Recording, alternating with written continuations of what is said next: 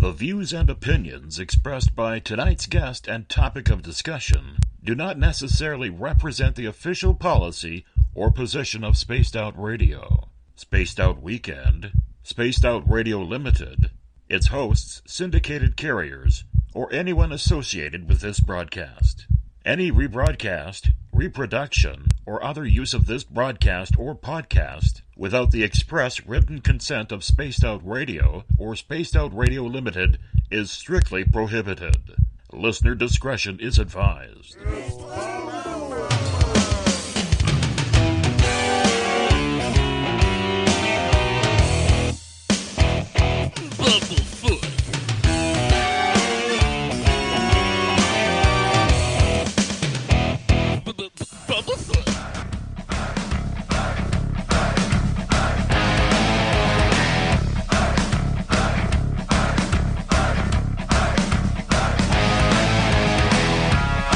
Are you experienced?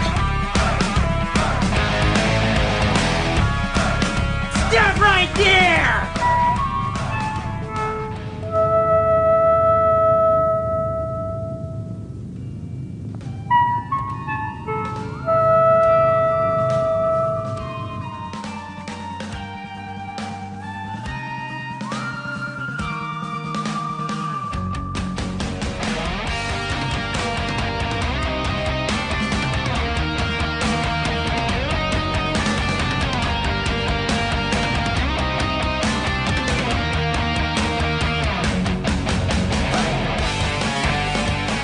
From high atop the mountains of British Columbia to you listening around the world, this is Spaced Out Radio with host Dave Scott.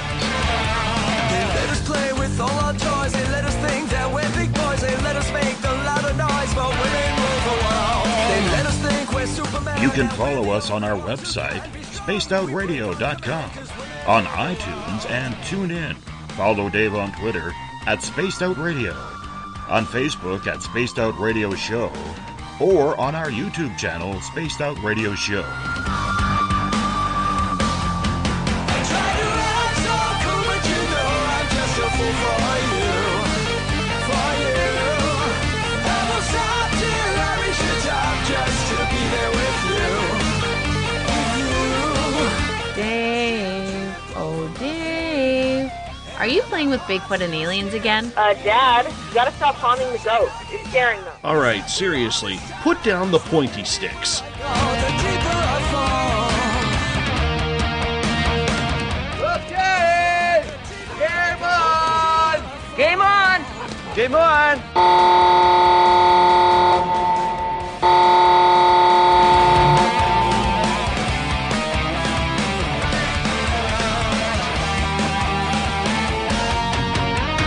The password is... All right. Buckle up, space travelers. It's time to go for a ride on Spaced Out Radio. Mr. Bumblefoot, Dave is ready for liftoff. I try to act so cool, but you know I'm just a fool for you. Seriously, Dave? Really? Aren't you a little old for a tinfoil hat? Hello. Toby. Bye-bye. Love you. Bye-bye. Please take your seat above all. There will be a prepare for takeoff.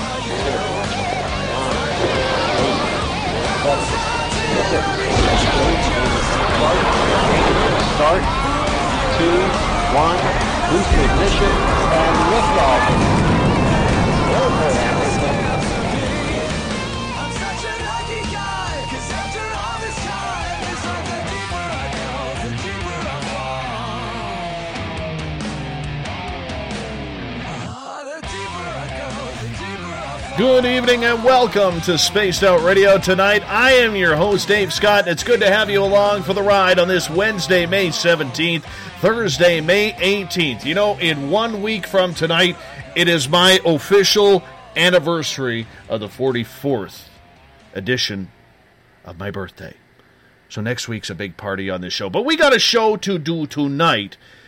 as we hope you had a great day. We are live right here at Uncle Jimbo's cabin, right here in the Great White North, as we are live 7 days a week. We welcome in everyone listening in on our terrestrial radio stations, WQEE 99 Rock the Key down in Noonan, Georgia, along with 107.7 FM, the United Public Radio Network, live in New Orleans and over 160 countries around the world. We are also live on SpacedOutRadio.com, on Spreaker, KTLK, The Fringe FM, in Las Vegas on Renegade Talk Radio, the High Plains Talk Radio Network, and on Revolution Radio. So if you're listening in on the Double R machine, do me a favor. Remember that it's a donation station financed by you, the valued listener. Head on over to freedomslips.com and donate today. Our resident guitar god is Mr. Ron Bumblefoot Thal. He leads us in and out of every single show. Bumblefoot, the former guitarist for Guns N' Roses, currently of Art of Anarchy and the official sound of Spaced Out Radio. Hey, if you're a social media junkie like I am, do me a favor. Follow me on Twitter at Spaced Out Radio. Give our Facebook page a like, Spaced Out Radio Show. On Instagram, you can follow me at Dave Scott SOR. Subscribe to our YouTube channel, Spaced Out Radio Show. Tune us in on TuneIn. Download our shows from iTunes. We're also on RadioGuide.fm, TalkStream Live, Player.fm, and Stitcher. Our website is SpacedOutRadio.com. And if you head over to Patreon.com for as low as $1 a month, you can become a patron of SOR as well. Now, if you want to take part in this show, you got to do me a favor. I need you to go to our website, click on Listen Live, enter the chat room there, or if you're on Revolution Radio, you can join in there on Spreaker, on the UPRN chat room, or on Facebook if you're one of the valued members of the SOR Space Travelers Club. Or if you're on Twitter, what I want you to do is use the hashtag SpacedOutRadio. I will get to your questions and comments live in there as well, so please join away. Now, if you head to our website for just $5 a month, you can become an official member of the SOR Space Travelers Club. And as of tomorrow, I'm hoping by showtime, you can go to our website where we have a brand new Spaced Out Radio store, pick up a t-shirt, a poster, a sticker. We're even going to have Carl the Alien candles coming up. So make sure you pick up a Carl. You need a Carl, man. I'm telling you right now, you need a Carl. No gnomes. There are no gnomes there. There will never be any gnomes. Now, we have a brand new news section called The Encounter Online, dealing with everything paranormal, strange, and whatever else we can find, courtesy of our editors, Eric Markham and Everett Thiemer. Check out my latest blog there as well. And if you've had an experience you can't explain, fill out an SOR Sightlines report. We want to hear your stories.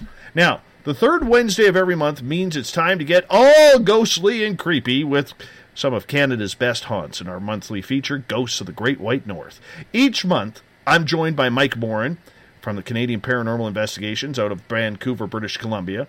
Tonight, we head to the prairies, where there's only two seasons. There's winter and hockey season. That's combined into one. And then there's mosquito season in the capital of Manitoba, where the ghosts of days past continue to haunt hallowed grounds, with Ashley and Kelly from Winnipeg Paranormal. Their mission is to provide a service to the community members of Winnipeg and southern Manitoba who may be experiencing strange phenomena, ghosts, cryptids, UFOs. They deal with it all. If contacted, they provide a complete investigation, document all evidence, and search for the historical background of a location. Now, their primary goal is to find a normal, logical explanation to what is happening, because in the end, we all have to have a skeptical yet clear view of the paranormal. That's what keeps everything rational. They're not debunkers, but they're just trying to figure out what is going on. Before we bring Ashley and Kelly back on, I want to welcome in Mike Morin from Canadian Paranormal Investigations. Michael, how are you? Pretty good, man. How are you?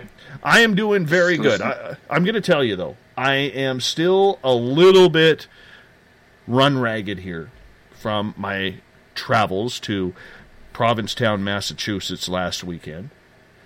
How was that trip? You know what? It was an amazing trip. It was absolutely amazing. Provincetown, Mass., if you don't know where it is, it's like this hook on the state of Massachusetts. It's where the Pilgrims first landed. And, you know, Mike, I'm a little sensitive to certain things. And I have to tell you, it was pretty cool to actually stand where the first pilgrims, like literally coming off the Mayflower, and even in Canada here, we're very well known about the Mayflower and the Pilgrims, because we do learn it in history lessons here.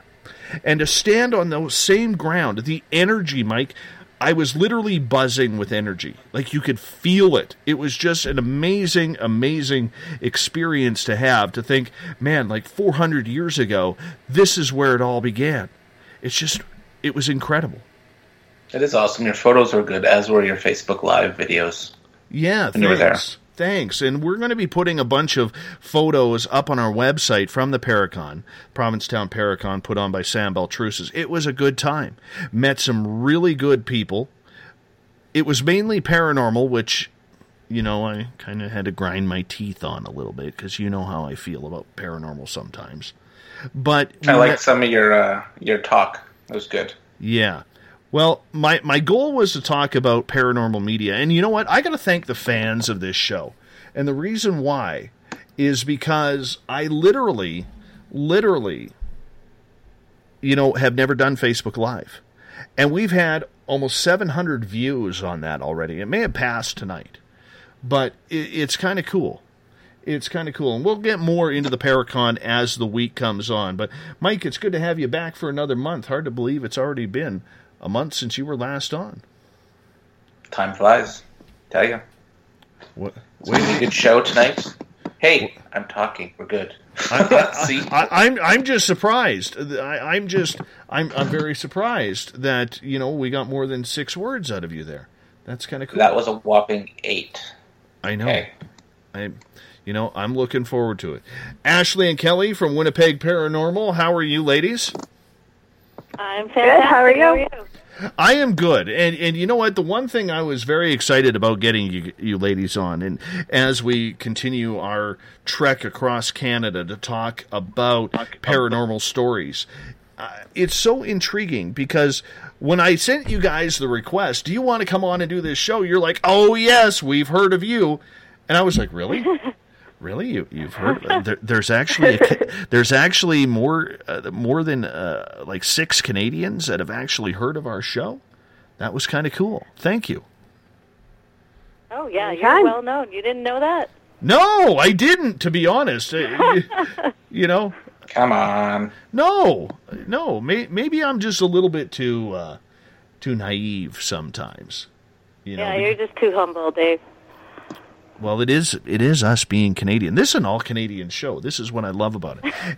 And I have to tell you, ladies, because the reason why we started Ghosts of the Great White North a couple of months ago was because we actually had a lot of our American listeners, which is about 75% of our audience, actually say, hey, we hear all these stories from the U.S., why don't you ever tell us any Canadian ghost stories? So all of a sudden that got Mike and I thinking, because Mike and I were talking about the program, and we decided to try this out. So now it's your turn. So how many feet of snow do you still have there? We are actually clear of snow right now. Oh, my God. And I say right now because it's still possible. Yes. Yeah, it's still possible. Yes, I actually, in where I live in central British Columbia, right on top of a mountain, we actually had snow 10 days ago. Wow. Yeah. Oh. Like, who does that? Who does that? It's May. That's not cool. No, it's not. It's May. You don't snow in May. Oh, but up here you do. It was, it was frustrating. I'm not going to lie. Not going to lie. I know. Ashley, let's start. Ashley, let's start off with you tonight. As what we always like to do is we like to let our audience get to know who you are a little bit, and Kelly will do the same with you momentarily. Ashley, what got you into investigating the paranormal? Was it an experience, or was it just mainly curiosity that led to joining Winnipeg Paranormal? It was both. I've always been curious in the paranormal from, small child. But what really got me into it was actually a home that I lived in about 5 years ago. When we moved in, there was some small occurrences, small sounds, things that you couldn't really figure out. we just kind of brushed it off, and like everybody else normally does at the beginning, and it's the house settling. It's we were in a side by side, so it's the neighbors banging around, or but it slowly progressed and got more and more obvious that it wasn't the neighbors, it wasn't the house settling. When you have somebody sit down on the bed beside you and you roll and there's nobody there, you can't deny that. So at that point, I actually contacted Winnipeg Paranormal for an investigation, and they came out several times to the house. And I just stayed in contact with them and eventually joined the group, and here we are today. Have you enjoyed the experience? Have you seen more than you thought you would ever see? I can't say I've seen things other than in my house, but the experiences, the feelings, I definitely never thought that I would experience the things that I have, that's for sure. And how about your current house? Oh, you go ahead, Dave. No. You cut me off, and you rarely speak, so you go for it. I just wanted to know if your current house is still haunted. We actually moved out of the house. We were renting, and we ended up buying our own house. So we haven't heard from the new tenants, but up until the day we left, there was activity. So I'd be surprised if there wasn't anything going on there now. Did you know the history in your house or why there was activity? We couldn't find anything on the house. When I spoke to the landlord, he really didn't know anything all that much either, other than it was an older house, and the floor joists were actually made from old train track rails.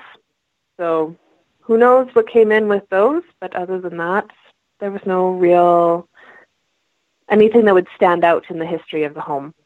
One of my most ever scariest paranormal encounters happened in St. Boniface.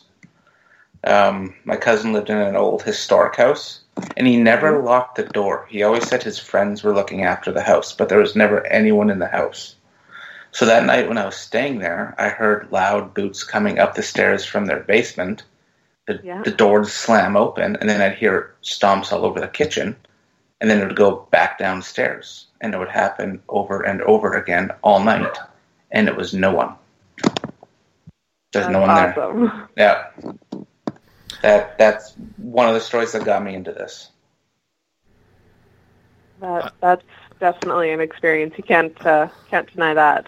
I don't know if I'm sitting here kind of absolutely dumbfounded right now, because that's the most I've heard Mike speak ever.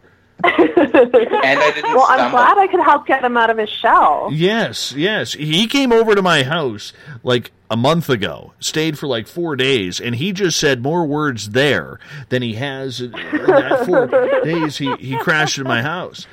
That's amazing, Mike. Kelly, all my words count. Kelly, how about you? What got you started with Winnipeg Paranormal? You know what? I've always been fascinated in the paranormal. I don't know if you remember that show In Search Of with Leonard Nimoy. That's what really got me excited even when I was a kid, and I just decided that I wanted to start doing it, even though I was. When I tried to get into it when I was younger, my family was very religious, and they were like, no, you can't be doing these things. This is against everything that we believe in. You'll open the door that you can't, because people have these visions of what paranormal investigators do, right? Which is usually scary and wrong, but they think we dance around a fire, and I don't know. But yeah, like I decided I was going to do it, and when I decided I wanted to do it, I just happened to be talking to the person who was running the group at the time. It was so strange. I had no idea I was talking to that person. And he said, you know what, I run this group. Why don't you come out with us? And the next thing I know, I'm running the group. He passed it on to me, and I had Ashley, after I investigated her house, we became friends, and we started investigating with each other, and now we run it together. Now, you say very religious. Now you got me thinking, because my mother is born in Steinbach. Mm-hmm. And that is a very deeply religious. So I'm wondering if you and I might be hidden relatives or something along those lines. Maybe. Maybe. And you know what? It's interesting you say that, because I actually was one of the jobs that I work is in retail, and I was working with someone who is from Steinbach, and she said, you know, I have to ask you this question, like, what exactly do you do? Because it really frightens me. I come from a very religious background. You know, I have these visions in my head of what you guys do, and it kind of scares me. And then when I talk to her about what we really do, and, you know, and we want to help people, sleep at night, and, you know, that's the main focus of our group, she was kind of blown away. She's like, you just gave me a whole different way of looking at it. Well, the Steinbach Mennonite Museum, as I was saying to Ashley earlier on when I was chatting with her before the show, that is built by my grandfather, my great-grandfather, my great-uncles, my great-great-uncles. My mom's schoolhouse is in that room. And I remember last time I was there, I was like 7, 8 years old, and I still remember Mom actually taking me through that schoolhouse and showing me her picture on the wall when she was like 5, 6 years old.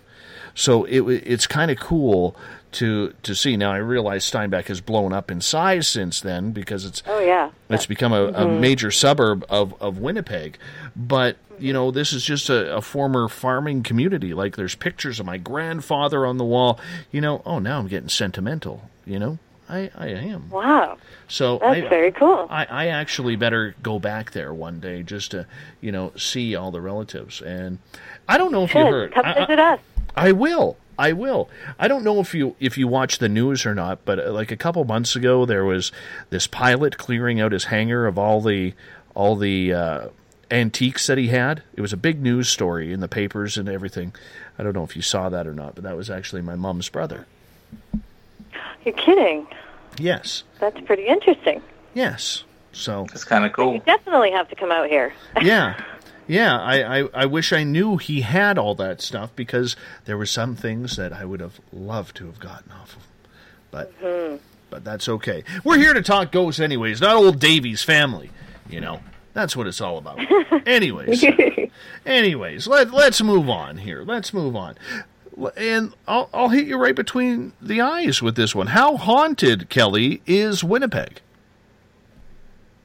You know, I'm pretty blown away. Like, I'm not even originally from Winnipeg. I've been living here about, 6 or 7 years now, and I'm pretty blown away about how many people contact us constantly, to go into their homes and just to even talk to us and saying that they're frightened. And, like, it blows my mind. And I talk to a lot of other investigators in other places, and they're like, we're not that busy. I'm like, well, we are. We get contacted all the time. Like, there are a lot of places here, like public buildings, that are known to be haunted, but, I mean, we barely even get to go in those because we're so busy with clients all the time. It's pretty crazy. So your goal... Go ahead, Mike. Oh, no, you go for it. As the captain of this show, Mike, we got to come up with some rules here. You know, as the captain of this show, Michael, we're both quick to draw. Well, I realize that. We have to come up with a system here, because I can't see you. You're over there. I'm here. You're over there. Anyways, Mike, go ahead. I don't remember my question now, so it's all you. Okay.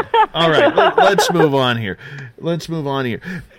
You seem to focus with Winnipeg Paranormal in regards to more residential and helping clients rather than going to historic sites, which are fun to do and fun to connect with. But why do you guys decide to focus on residential and maybe business clients?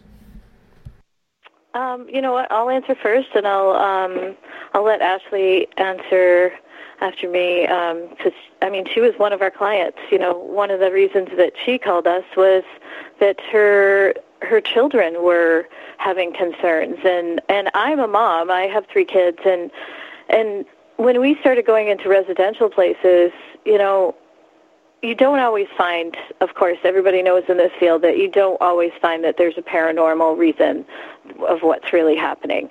You find that all these houses and everything are pretty old, and, things happen and houses shift, and you want to explain things away. But the feeling that you get that you're actually helping someone, and when they thank you, I mean, that makes it all, it's everything to me. When you're just like, I just made a difference. We're searching for answers, of course. I mean, I have a journalistic background, but when you're able to help someone and they thank you, it's pretty overwhelming feeling. Especially in this field where, there are so many people, unfortunately, in the paranormal, Kelly, that are so into what they are doing. They're so into, let's face it, and I'll be blunt, I make no bones about the way I feel about most paranormal people. They're selfish. They're there for themselves. They're there for their own thrill. Helping a client is secondary. And yet you seem to be doing the opposite of that. And that's why I'm excited to actually chat with you ladies about this, because in the end, that's what it's supposed to be about, isn't it? Helping people and solve those riddles. Yeah, absolutely. Definitely. So how do you... Go ahead. Sorry. As fun as the public locations, the businesses are, we're not really helping anybody in that place. It's just a curiosity for us then. And, like you said, like Kelly said, we want to be about helping people and helping new families and, help them be able to sleep in their own beds at night. That's important. Definitely. You have to be able to allow them to sleep. And a lot of people don't do that. So when you're going through your investigative techniques, Ashley, take me through an investigation from phone call to finish of what Winnipeg Paranormal does. Well, the first thing we do is we'll arrange just an initial meeting with them where we go and we sit and we talk. We'll take some initial readings in the house, kind of get a feel for what's going on there, what they're looking for. Kelly likes to say we play psychologist a lot. And then after that, we make sure that they have a way to contact us, so whether it's our phone number or email address, so that we can be there to help them if there's something going on before we're able to get there for the investigation. We normally try and make the investigation within 2 weeks of actually meeting with them, just so that we can get them answers as fast as we can. It's not fun to be sitting there while stuff is going on that you don't understand. And then with the investigation, we normally get there around 8:30 at night, and it takes us a good hour to set things up, sometimes an hour and a half, depending on how big the house is. And then we go at it. We do lights out, and we sit and we talk to ourselves in the dark and, see what we can get and do EVPs just like everybody else and spirit box. And then comes the fun time of going through all the evidence and rehashing with the team members and seeing what everybody else was able to get and reviewing. And, is this really what we think it is? Is this something that, the client needs to see, or, and then we review it with the client after that. So it normally takes about a month from start to finish with everything. Just out of curiosity, from one group to another, how do you do your evidence review as a team? Do you do it as a team or individually? Do you review all of your guys' evidence? We do it individually. Okay. So we normally split up the evidence on site. So we have a DVR system, and we bring USBs, and we each take a camera, and then we try and load it onto our Google Drive so that it's accessible to everybody. And then we just make sure that we review that camera plus any audio that we took home as well. And pretty much all of our team members have recorders of some sort. And then we email back and forth or Facebook message and, hey, check out this time. What do you see? What do you hear? Is there anything there? Am I just going crazy from staring at a screen? How many members do you usually take on a residential house, like just your standard-sized house? We like to have a minimum of 5 people, so that we can have one person at the DVR system kind of reviewing and watching things happen. And then we like to be able to break into 2 groups so we can split up and see if anything is responding in a different area of the house to the questions that we're asking. Do you guys ever bring in like a sensitive or medium or anything like that? We actually work remotely with a medium. So it's one of our friends that we met in Michigan at one of the conferences that we go to. And I'll message him and kind of see, if he's picking up on anything or, what's going on. And it's amazing how accurate he has been, even with, being miles and miles away. One of our last cases, actually, our client wrote down prior to us coming to the investigation things that were happening, what he was seeing. And, I contacted our friend and,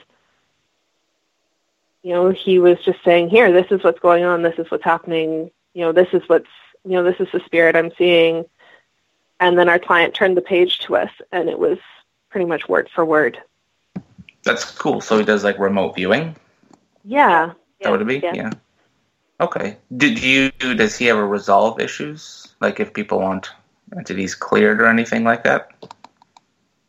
He's worked with us to help on that, but not so much yet.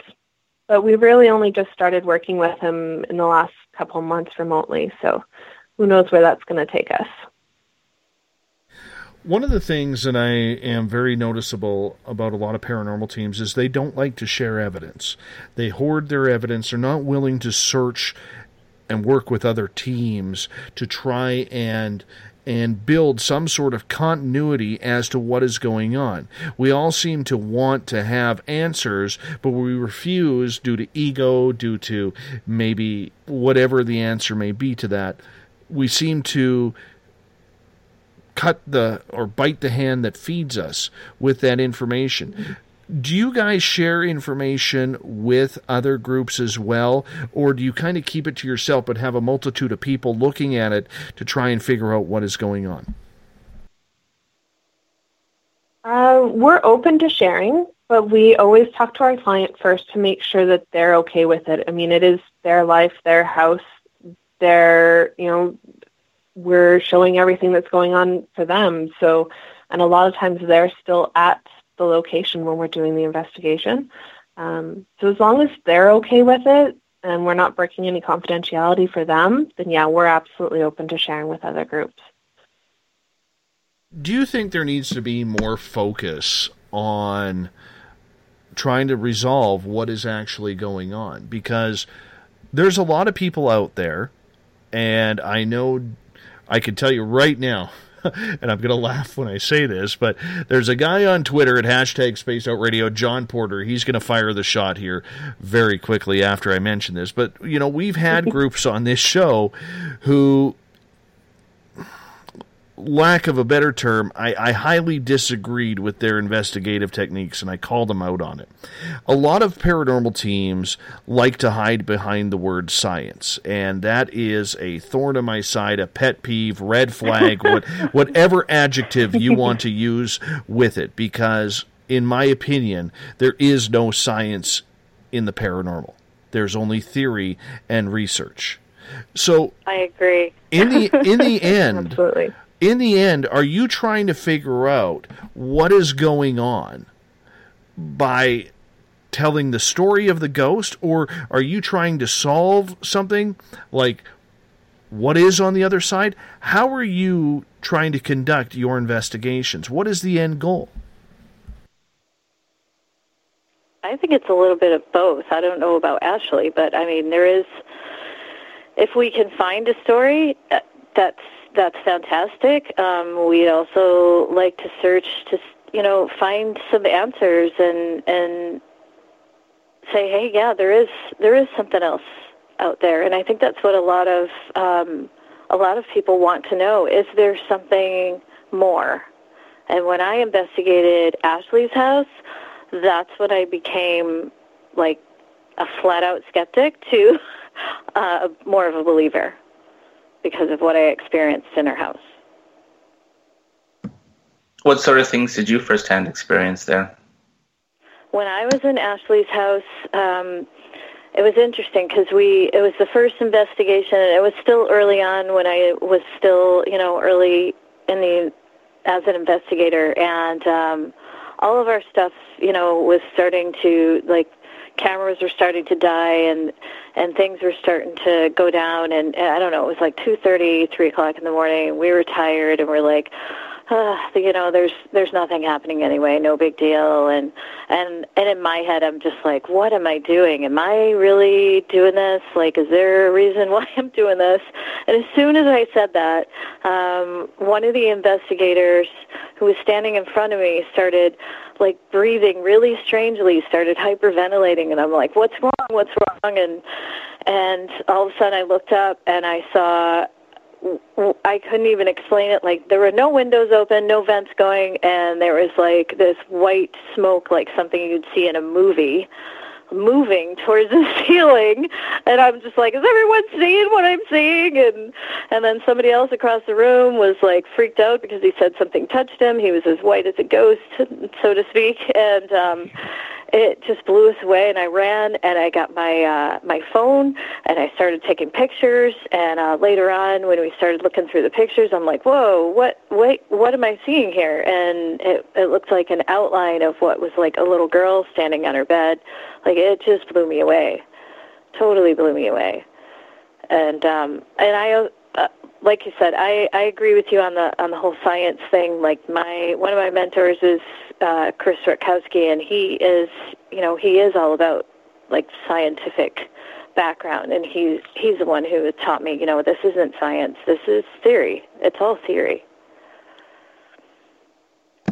I would agree. Theory with trying to get evidence.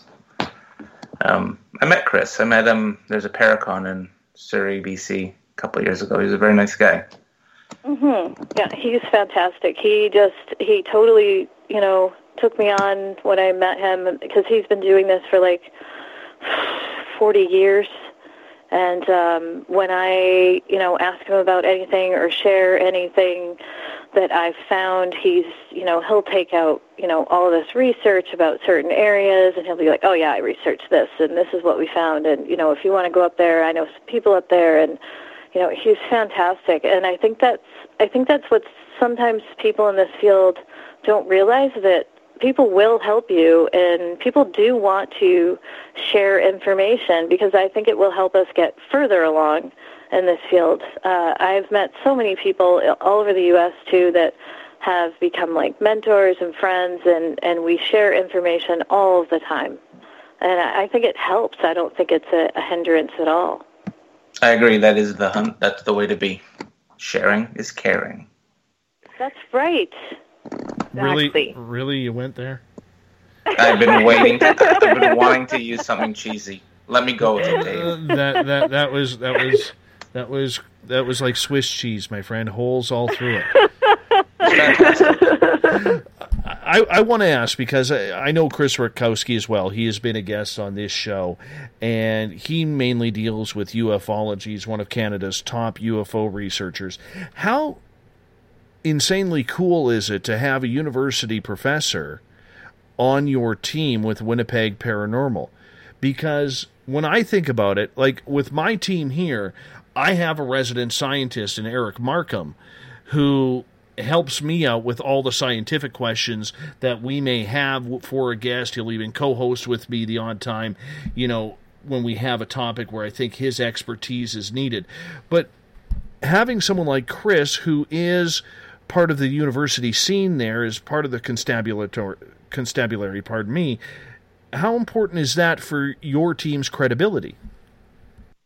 I think it's fantastic. I mean, I was just a lot of people, when I first met him and I started doing this, he said, you know what, out of all the groups that have been through this town, and there are so many, he's like, you were the first one. You were the first person who has ever reached out and asked me anything, and I've been doing this for so long. He was one of the first paranormal investigators in Winnipeg in the 70s. And it's just, he is such a wealth of knowledge that I don't know why anyone would not want to work with him. And he's, him and his wife have become incredible friends of mine in the process. And it's just, yeah, it's fantastic. And I think it does add credibility to our group, definitely. Because the one thing that this field does lack is education. And I'm sure you would agree with that. And I'm not slamming anybody who is in this field who doesn't have a college education. That's not what it's about. But the one thing every paranormal team craves is some sort of university-type credibility. That they want their research to be taken seriously. They want their investigations and their findings to have that university scientist or that university doctor to go over that evidence and say, you know what, we have something strange here. We have something unexplained. Now let's investigate that. Do you find that, in your opinion, it kind of gives you a leg up having Chris there with that? Because in the end, you have something that 95% of the teams out there don't have, which is a university professor. Oh, I think for me, it helps me keep grounded, because you can get really excited about things that you see, and he'll, if I bring it to him, he'll be like, no, that's not what you're seeing. And he'll explain it in a scientific way, and I'm like, you're right. I think it's such a help if people are seeking out that knowledge from other people who have been in this field longer and who are, educated. I think it gives us a leg up. What do you think, Ashley? Absolutely. I think, especially nowadays, people are looking for that in everything. No matter where you go, people want to know what you've done, and the fact that we can provide somebody who has the credibility of being a professor, and they have the education, not even just the education, but the experience, the fact that he's been doing this since the 70s. Mm-hmm. It's a huge help for us. It's a huge leg up in our credibility and everything that he helps us with. Does he take you guys on UFO hunts? Does he what? Do you guys go do UFO stuff? He's offered. He's told us, he's sent us one or two cases, and I've actually helped him go over all the UFO stuff that comes throughout Canada. That he goes through all the data of all the reportings every year, and so I've helped him out on that. And he's taught me a lot about those sightings and things like that as well. And that's pretty fascinating in itself. So I feel fortunate that I get to, delve into that background too, even though I'm definitely not an expert. I don't think anybody's an expert, but he's definitely up there. He's just, because he's been doing it so long, he's actually launching a book right now on UFO crash here in Manitoba. It's the 50th anniversary, so this weekend. So it's pretty exciting. Do you find, though, that with other teams in your area, because let's face it, every major metropolis has about 3 to 10 teams going at the same locations, and it does become a little bit incredulous with, the what's the word I'm looking for here? With the competition that goes on with paranormal teams. Do you find that you get a lot more locations that maybe you wouldn't have because of who Chris is in the town and with the university and his status there?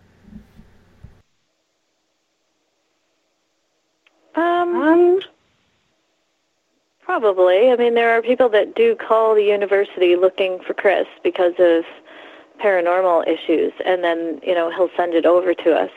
We definitely get people, get clients that way.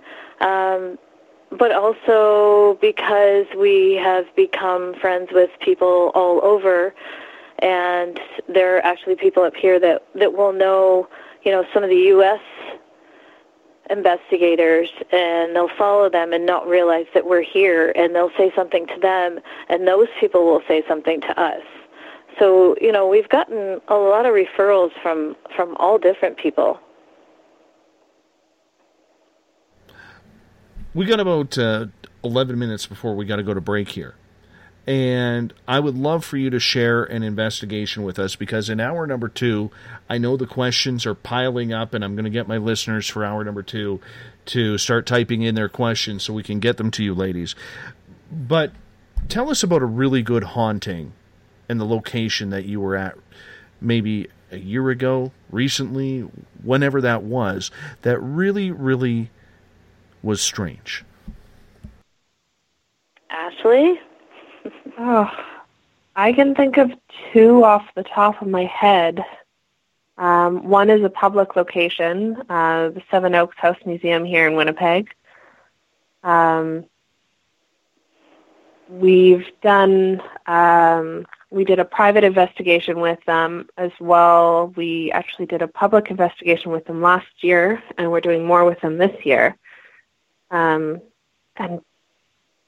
yeah, we have a picture from there that we can't explain. We've had friends look at it, and same idea. They can't really explain what it is, and just the activity, the feelings in that house were off the wall. And then, it was crazy. People actually got sick on one of the public investigations. People were kind of blown away. A lot of people ran out of one of those locations. Yeah, we actually had people who looked at us. We had people who looked at us and said, "You know what? I came in here not believing, and I'm leaving here knowing there's something else out there." So we turned some skeptics into believers. And then the other one that I can think of was just in February, actually. We were in the Charleswood area, and we're trying to help a gentleman in his home with everything that was going on. And actually, that's the one that our friend John helped us remotely with. And I can say that I can't think of a lot of investigations where I've had the feelings that I've had in there. The feeling of not being wanted, and there was one room in the house where it was like a wall in front of the door. It would not move. It was just this heavy, sick feeling. I had the feeling of being surrounded, but yet there was absolutely nobody around me. So, I don't know. Anything else you can think of, Cal? Have you guys done the Forks out there? Pardon? Or what's that, the big settlement, like the old fort there on the Red River? Lower Fort Garry? Yeah, have you guys done there? We haven't. Kelly has helped one of the tour groups at that location, but we haven't actually done an investigation there ourselves. It looks like a really cool location to do. Yeah. Like we said, it's hard to get to the public ones because our priority is always the residential ones if people are asking for help. So we focus mainly on our clients, and that one that Ashley was talking about, I think that was the only place that I've ever felt, that one area that I genuinely felt kind of frightened in a way, and that one area, it was so heavy and strange, and it was only the females that were getting those feelings. And we also, had one of our members who was there with us at the time who is also a sensitive, and we, talked through it, and yeah, it was pretty crazy in there, definitely. Have either of you ever been scared to the point where you're like, I'm not going back in that house or that building? No. It's become, you know what? If it scared us, we want to beat it.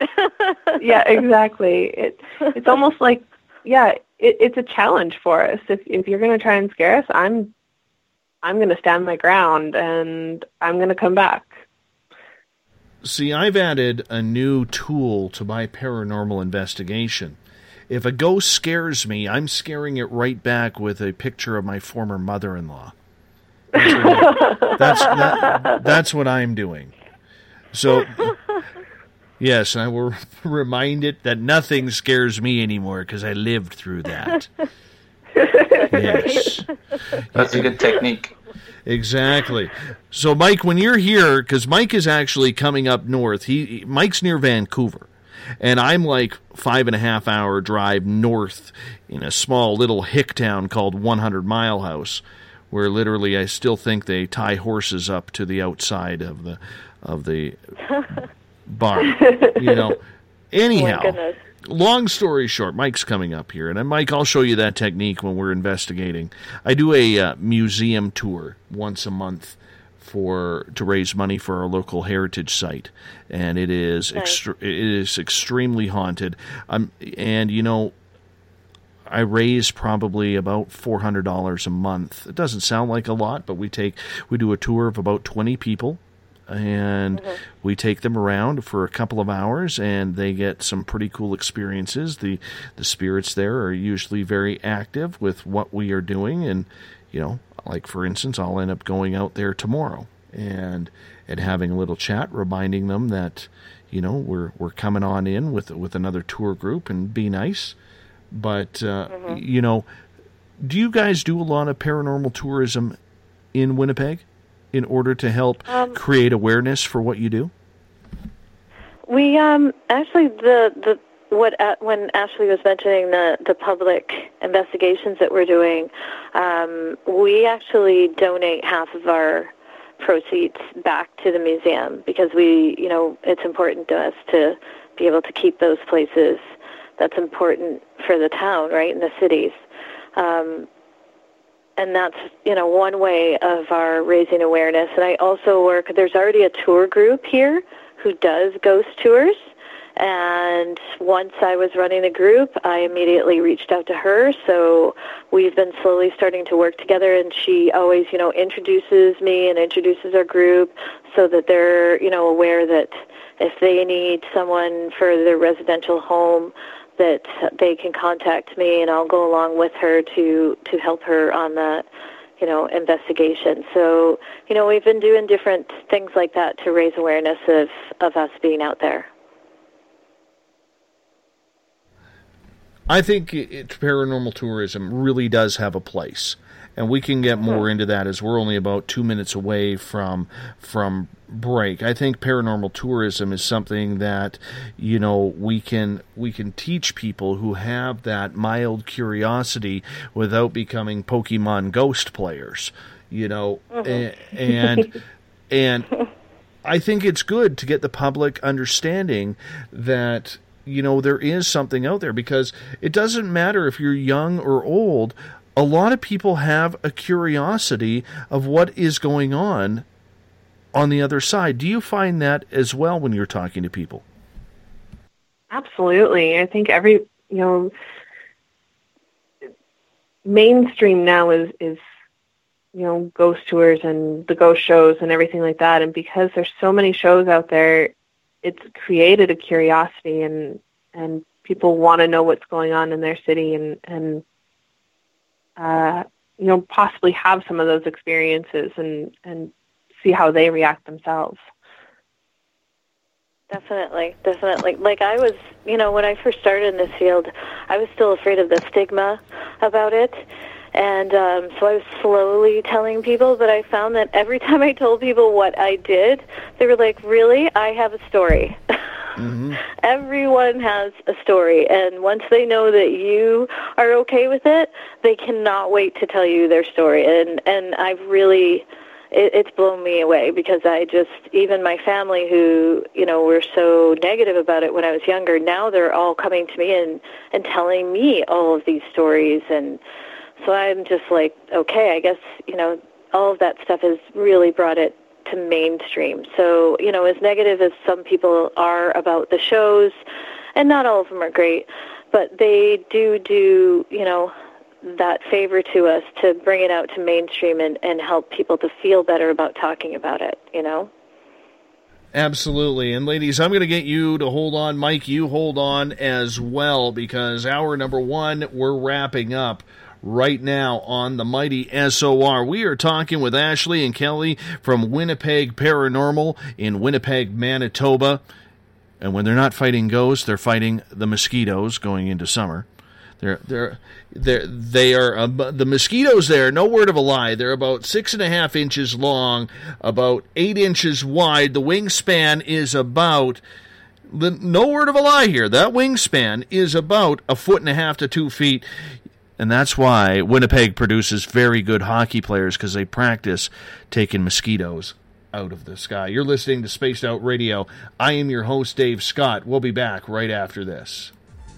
Coming September 29th to October 1st, the first annual Spaced Out Radio Caribou Paracon. Hi, this is Dave Scott. The event will be held at the Spruce Hills Spa and Resort in 108 Mile Ranch, British Columbia. Come join us for an amazing weekend of speakers talking all things paranormal, UFOs, ghosts, aliens, Sasquatch, intuitiveness. Listen to great speakers like Miriam Delicato, Samantha Mowat, and the crypto guru, Ronald Murphy. Get your VIP passes by going to spacedoutradio.com and clicking on the Paracon banner. Come to BC, where the paranormal is waiting for you.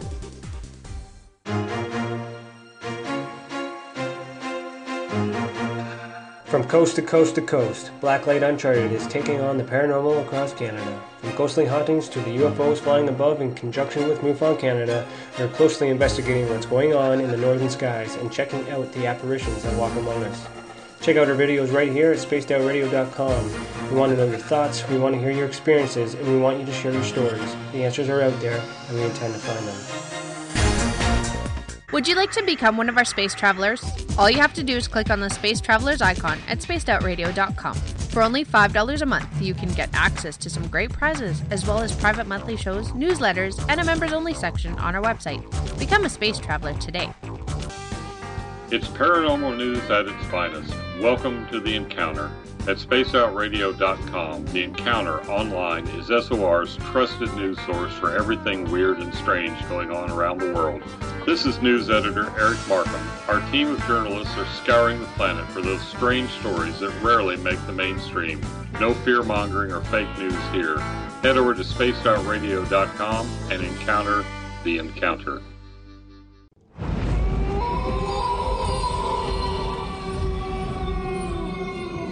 Hey, this is Canadian Paranormal Investigator Mike Moore. The third Wednesday of every month, I'll be teaming up with Dave Scott to bring you Ghosts of the Great White North. Each month, we will bring on guests from across Canada to discuss their ghostly encounters. Canada is a paranormal hotbed with stories you've never heard, so we're going to bring them to you. So get comfy on your Chesterfield, grab a donut, and join us, eh?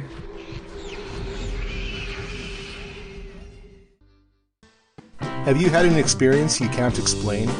Had a run-in with ghosts, maybe Bigfoot, or seen lights in the sky? Hi, I'm Mike Schmidt from the SOR Sightlines. I'm here to investigate your sighting. Head to spacedoutradio.com and fill out a report on the Sightlines. All your information is 100% confidential, and I will help you figure out what you've been seeing. File your report, and let's find out the answers together. Visit purpleplates.com today. For over 40 years, the Purple Energy Plates have been delivering amazing results for their many customers. Inspired by the great genius Nikola Tesla, the harmony, healing, and energetic effects of the plates have proven over and over to be beneficial and often miraculous to thousands of customers. With their money-back guarantee and the many benefits, How can you afford not to get one? Check their site for daily specials and choose from their many energy products. You won't be sorry. Visit them today at purpleplates.com for mind, body, and spirit. And expect a miracle. Are you interested in advertising on Spaced Out Radio? Head to our website at spacedoutradio.com and click on our advertising tab. There, you will find an assortment of ways you can get your product out there with us, from radio commercials to banners and social media. Have a product you like our hosts to endorse? We can do that too. Visit spacedoutradio.com for more details. Have you got your Cosmic Passport? If you need one, tune in to Cosmic Passport on Spaced Out Weekend. This is Elizabeth Anglin, ET experiencer, spirit medium, and host of Cosmic Passport. Each weekend I'll be bringing you interviews and support from other paranormal experiencers, and the best in intuitive spiritual guidance from across the globe. It's all happening starting at 9 p.m. Pacific Time, midnight Eastern, on spacedoutradio.com. From British Columbia to Northern California, Pacific North Weird has Cascadia covered. Check out our feature videos at spacedoutradio.com, where I, Vincent Zunza, and my super sleuth partner Alexandra Sullivan track down the weird and strange stories from around the Pacific Northwest, from Bigfoot to Mel's Hole and everything in between. This is what makes life exciting. So why report the normal when we can report the Pacific North Weird right here at spacedoutradio.com. Oh, there's only one way to rock. Loud and proud. In high definition. Radio 702 rocks. Las Vegas. Every Saturday and Sunday night, as Dave Scott wanders aimlessly in the wilderness, you can come hang out with me, James Tyson, in Spaced Out Weekend. Starting at 9 p.m. Pacific, midnight Eastern, I'll take you along as we talk with some of the best experts in their fields. SpacedOutRadio.com is the place to find us. So sit down, relax, put your feet up. Enjoy the topics like the paranormal, supernatural, intuitiveness, and so much more. Hope to see you there. Don't have time to listen to Spaced Out Radio live? Wherever you are, the car, the office, the shower, or even if you're traveling, we're right here for you. Each Spaced Out Radio show can be found on iTunes, TuneIn, and on our YouTube channel, Spaced Out Radio Show. It's the perfect way for you to catch up on our shows. For more information, just head over to our website, spacedoutradio.com, and tune in to us today. The views and opinions expressed by tonight's guest and topic of discussion do not necessarily represent the official policy or position of Spaced Out Radio, Spaced Out Weekend, Spaced Out Radio Limited, its hosts, syndicated carriers, or anyone associated with this broadcast. Would you like to connect with us? Head to spacedoutradio.com for all your latest show info. And hit us up on Twitter using the hashtag Spaced Out Radio. Now, back to Dave Scott and SOR. Welcome back to the second hour of Spaced Out Radio. Tonight, I am your host, Dave Scott. Good to have you with us. Tomorrow night on the program, we're talking conspiracies, chemtrails, and more. Jamie Sexton from Rebel Planet News will be back for his monthly feature. I am looking forward to it. I hope you are too. 9 p.m. Pacific, midnight Eastern time is when we get going at spacedoutradio.com. We want to welcome in everyone listening in on WQEE 99 Rock the Key down in Noonan, Georgia, home of The Walking Dead. We're also live in New Orleans on 107.7 FM. The United Public Radio Network, and spread over 160 countries around the world. Thank you so much for being with us as well. We're live on KTLK, The Fringe FM, Renegade Talk Radio out of Las Vegas. And if you're listening in on Revolution Radio, remember the Double R Machine is a donation station financed by you, the valued listener. Head on over to freedomslips.com and donate today. Off the injured reserve, Bill Cardwell has set the password for tonight in the SOR Space Travelers Club. Yeah, Bill, you got me. Stigmatopy. Stigmatopy is your password for tonight. Bill sets a password each and every night right here on the mighty SOR. Hey, if you want to follow us on social media, you can do so on Twitter at Spaced Out Radio. Use the hashtag Spaced Out Radio if you want to join me on Twitter during the live chat as well. I'd love for you to do that.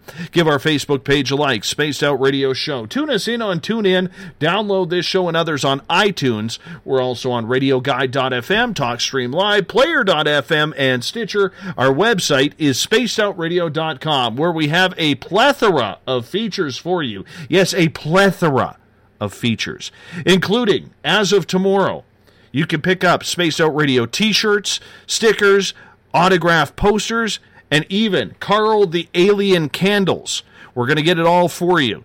You can pick that up as of tomorrow on the website. I don't have a time for that yet. As soon as Mrs. SOR gets it on the website, we will be up and running. I know she's working on that. It'll be in time for showtime tomorrow. So check it on out, our new Spaced Out Radio store. We have the Encounter Online, our great news section put together by Eric Markham and Everett Thiemer. And you can join the SOR Space Travelers Club for as low as $5 a month. It's an awesome, awesome thing. We're going to bring some cool content to that. We're revamping that as we speak. Tonight, we are talking Ghosts of the Great White North. I am joined by Mike Morin from Canadian Paranormal Investigations, along with the team of Ashley and Kelly, who are part of Winnipeg Paranormal out of Winnipeg, Manitoba. Ladies, Mike, welcome back. Hello. Thank you very much. Well, that was a quick first hour. That was a very quick first hour. I want to talk about residential investigations here, if you don't mind. Because residential, to me, has a lot of meaning. I have lived in a haunted house. I've worked in a haunted building. My current house is haunted. My yard is haunted. And there's a lot of people, especially in older areas, who have some sort of weird occurrences happening in their homes. Most people do not know how to deal with this. So, Kelly, I want to start with you on this one, if you don't mind, in regards to residential. How does Winnipeg Paranormal handle dealing with residential hauntings? Well, we people reach out to us mostly through email or Facebook or those kinds of venues, and then we have a talk with them, and if they want to continue further, then we meet with them, and then we decide if it's worth an investigation. We ask a lot of questions. I really ask a lot of questions, maybe because I'm from a journalistic background. I used to be a newspaper reporter, and you can never know until you're really talking to the person one-on-one what's really happening. And sometimes some of these people, all they want to do is just talk to someone, and they don't even want an investigation. They just want to feel like, okay, I'm not crazy that I'm experiencing these things. I don't. They just want to feel better. And I think Ashley had said in the first hour that I sometimes say I feel like we're more of counselors more than anything else at different times, because people just they just want someone to reach out to them because they feel like they've talked to other people about I think my house is haunted, and people are like, you're just crazy, what's wrong with you? And then they feel alone, and that's how we really handle it. And then we decide if they do want an investigation, then we set up an investigation with them, and we do, the full-blown on, we bring in, different equipment and recordings and all of that stuff that, people see on TV, and then we go over all of the evidence, and then we, go back to the client. A lot of times these clients, we become friends with them. We talk to them for years often because things might come back or occur again, or they just need to have us back because it's still happening. I mean, just because you go in for one investigation doesn't mean that it's going to be done with. And I think that's what a lot of people in this field have an issue with. A lot of these shows, they're just like, okay, it's all wrapped up, all done. And that's not reality. It's not, we're just going to solve the problem just like that. So what problems are you trying to solve when it comes to residential hauntings? And take us, if you could describe that by giving us an example of a situation that you've dealt with. Okay. Our main focus, like we went into one place that was, because we don't just stay in Winnipeg. There are people who ask us like hours away to come to their homes. We went to one home that was out in farmland, and she was, we actually, because she was so far away, we didn't go to her house the first time because, it costs money for us. We're volunteers. We don't charge them. So we talked to her over Skype, and then we decided, okay, you know what? These people there's definitely more that they're seeing, and they definitely seem genuine, that there's something going on. So we set up our investigation. We went out there, and it's almost tear-jerking in some investigations, like, because these people are, they're so done with it. They're saying their stuff moved, and they're in tears, and they're giving us food, and they made wine for us, and we're like, well, we can't drink while we're on the investigation, but thanks, they're just, it's amazing, that we're able to help them, and we did the investigation, and we also said, we'll do a cleansing, because saging up here, it's very common. It's a belief that a lot of people have up here. It's just, blessing the home and making it feel more positive at the end. And she said that she was able to sleep for the first time, and she didn't know how long, and she was so thankful. And that to us that is it, right? To be able to help them to sleep at night, because that's our main thing. And if these people have children, they're moved up the list. If they say we have kids and they're seeing things and they're upset, then we're going to get right over there. That's our main focus when we go into places, is that they are able to sleep. This is your home. You're supposed to feel safe here. You're supposed to be able to sleep at night, and that's our main focus when we go into anywhere. That's kind of refreshing to hear a group say that, because that's kind of the group I belong to. That's kind of our mandate as well. One of my questions, which you kind of answered, was I was going to say, do you guys cleanse? I guess, well, you guys use sage. Do you offer to send spirits away from the property or the house, like to resolve hauntings that way? We have with our sensitive, and if there was something like, we really haven't run into anything major, and if we did, we would refer them to an elder or a priest, depending on their belief system. We always try and respect their belief system. There's some places where we wanted to do a cleansing, but they didn't want to, and that's their choice. We always try and respect their beliefs and their decisions, if that makes sense. Totally. Have you guys ever had to bring in a priest to an investigation, like where it's gone south? No. Not yet.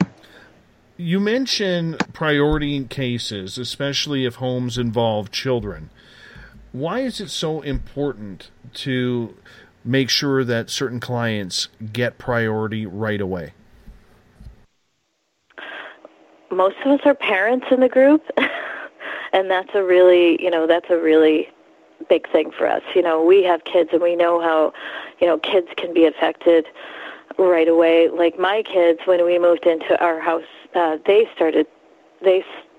saw a child walking around, and they felt it, and and I talked to them right away. But a lot of people don't have those tools, and they don't know what to say to their kids, and they're scared. And when it comes to kids, they're so innocent.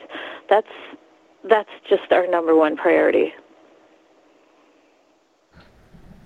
Do you get a lot of situations or cases where the children are seeing things but the parents aren't?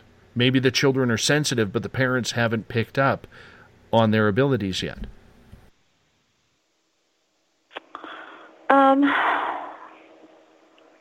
I can't think of any. There was one case where she said that the child had, I think she said did they have two kids, Ashley? I can't remember, but she said that the child did have an ability, and I kept talking to her because I kind of had a gut instinct there was something more going on, and the child was there, and I talked to the child, and I had seen this picture that she had drawn, and it looked like something from a show, and I said, are you watching, these paranormal shows? And she was pretty young.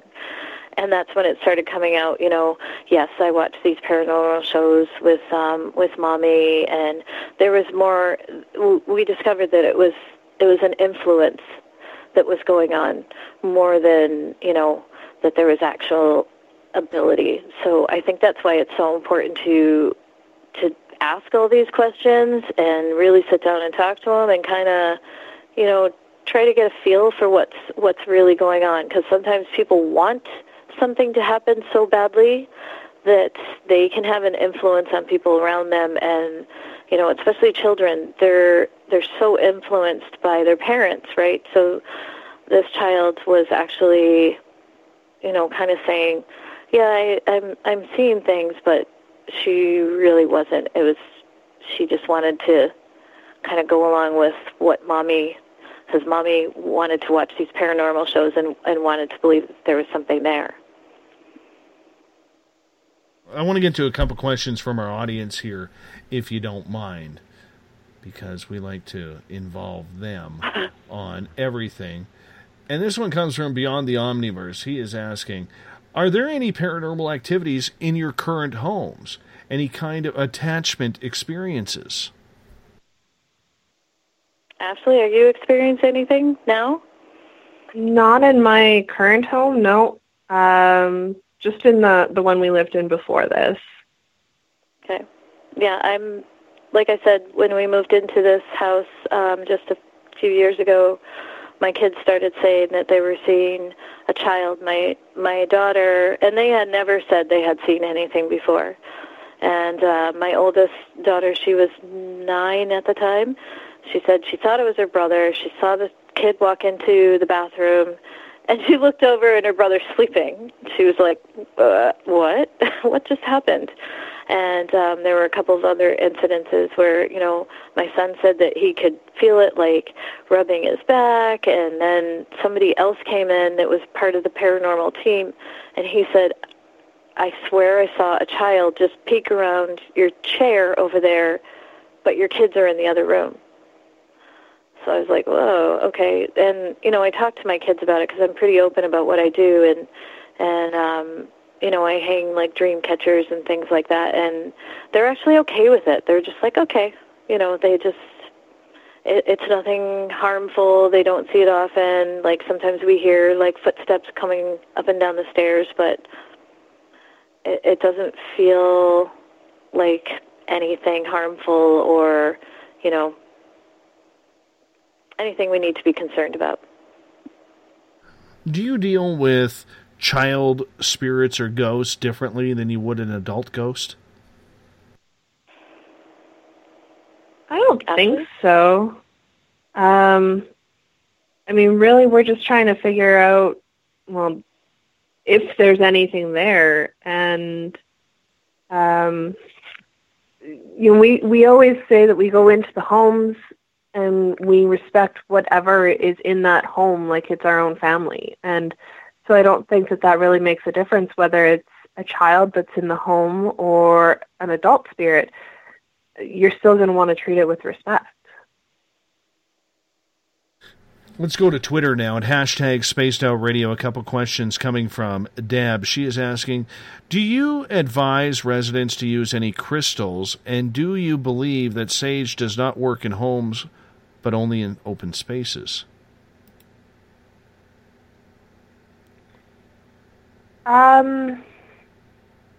We definitely use sage in homes. So, again, we've had experiences where the sage itself, after we've used it in the home just feels different. It feels lighter and more open, I guess.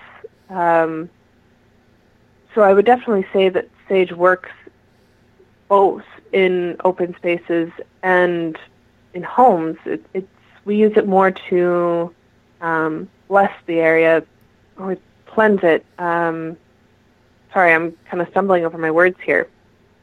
It's more of like a positive. Yeah. It's not anything that we wouldn't use sage if there is, say, like a demonic case or anything like that. But it's more of just a cleansing of any negative kind of feelings in the air. And there's also the belief of, using sage for yourself as well, sage and sweetgrass. Mm-hmm. Let's get to another question here from Deb. Crystals can break any EMF, and do they check signs of fatigue, memory loss? It's difficult to focus on a children's headache. What do you use in order to diagnose what is going on? I don't really understand that question. Well, when you are in a haunted situation, obviously you're going to take a tour. You have your gear out, and you're going to try and diagnose what is affecting the client, where it's coming from. What do you use to help understand the situation before you start the investigation?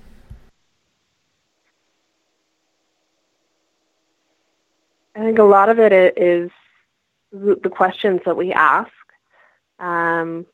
We try and sit down and we try and get personal with them. We also do tests to see if it's the house itself, if it's just an old house,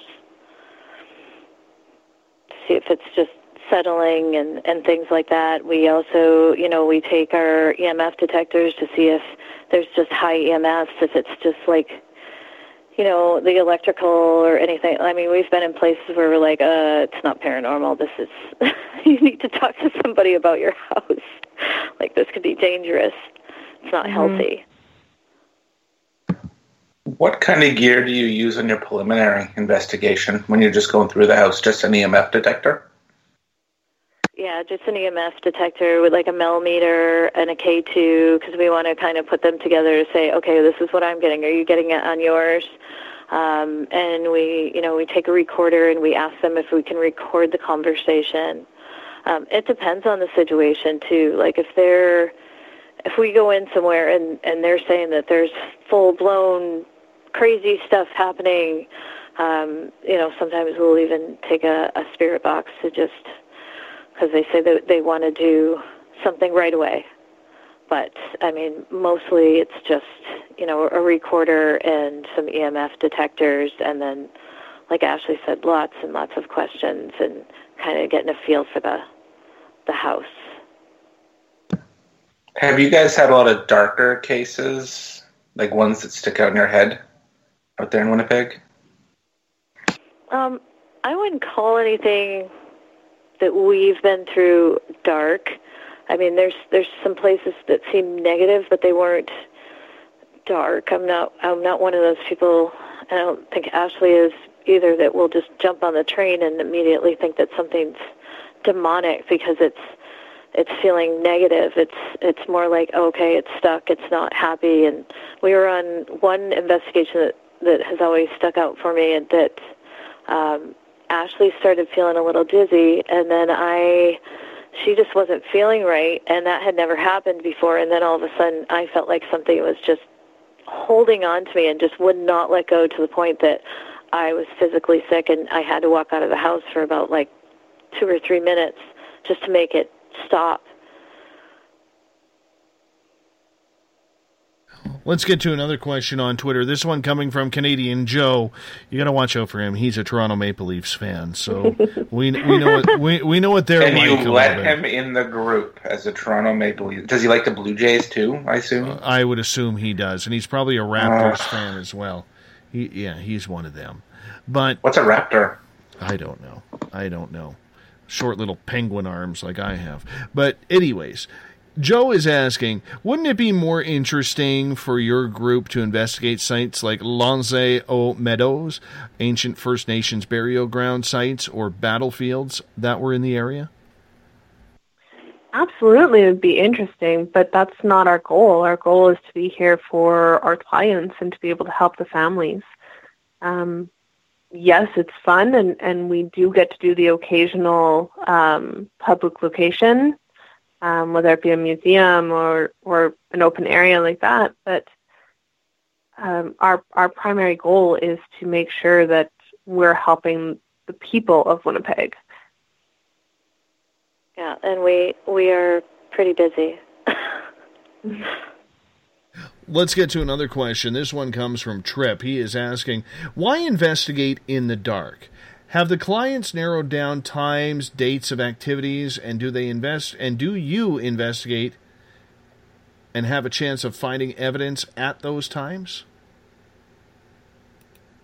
You know what, I think, and a lot of people ask that question, why investigate in the dark? Because, you know what, things can happen at any time of day. Of course they can.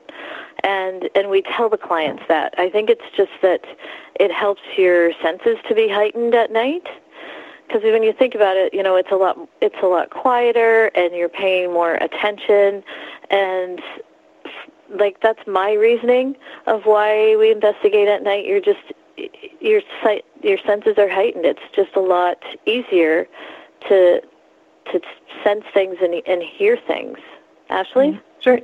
During the day, the world is going on around you, so you've got so much noise in the background and outside and, you know, next door to you, and it makes it very hard to distinguish evidence from just background noise.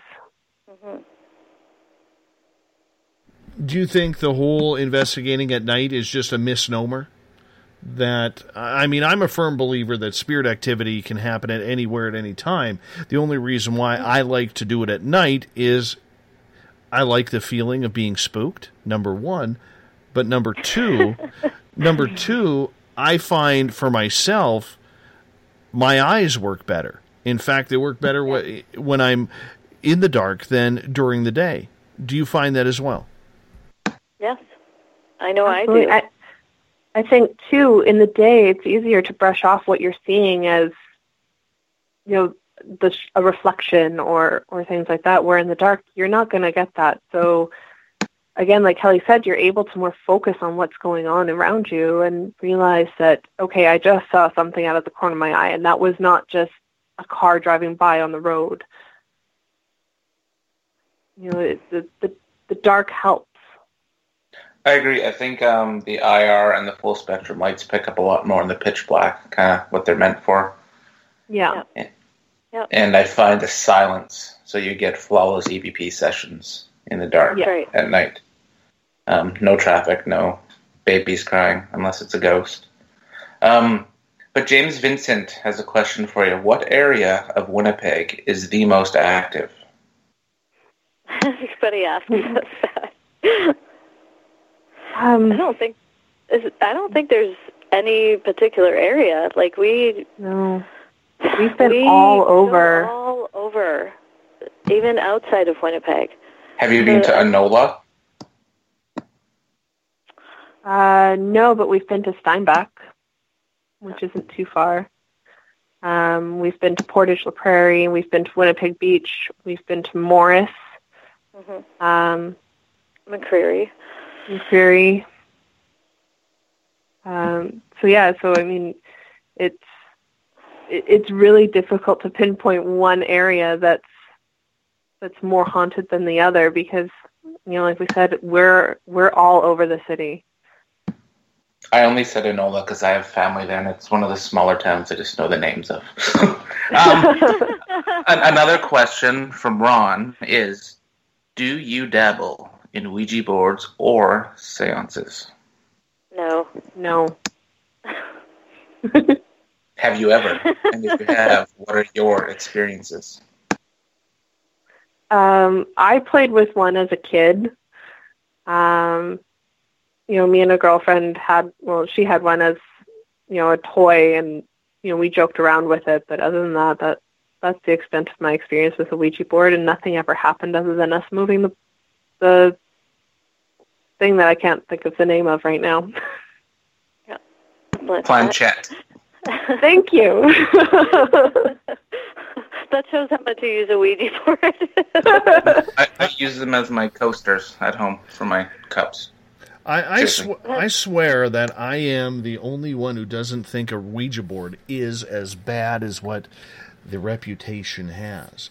I've had a lot of Ouija board people on this show, and they are very much fans of it. Now, I think, like anything, it can be used for negativity, because, and let's face it, as a kid, let's conjure up the devil.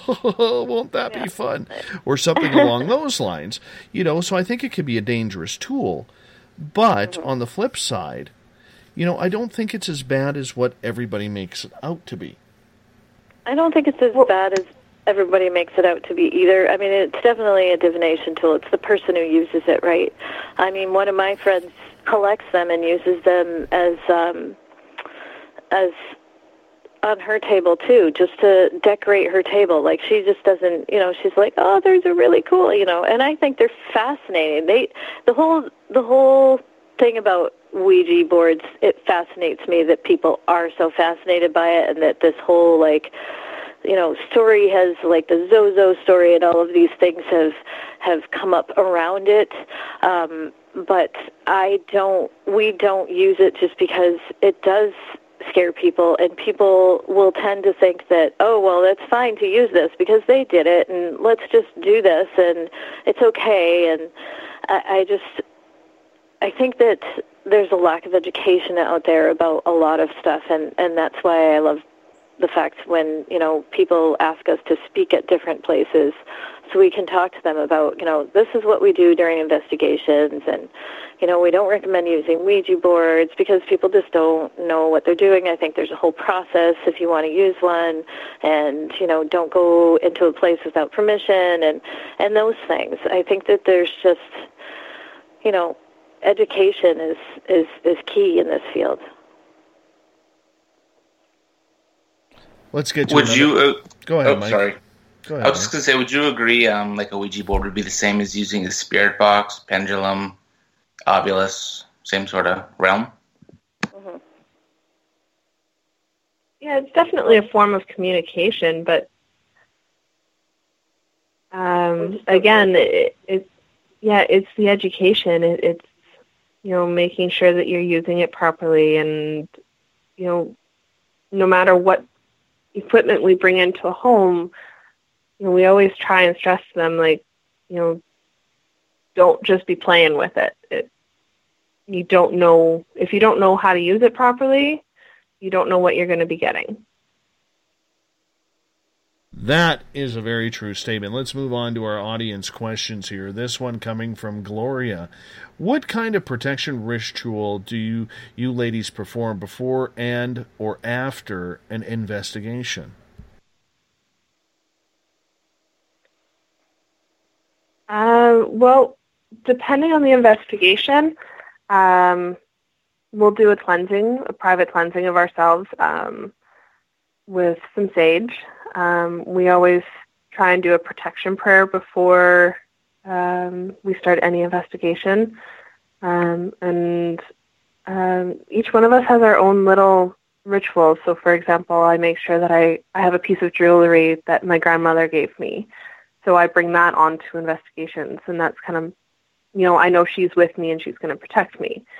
Kelly has different ways to protect herself, and so do each of our team members. So just like religion is different for each client, our protection is different for each of our members.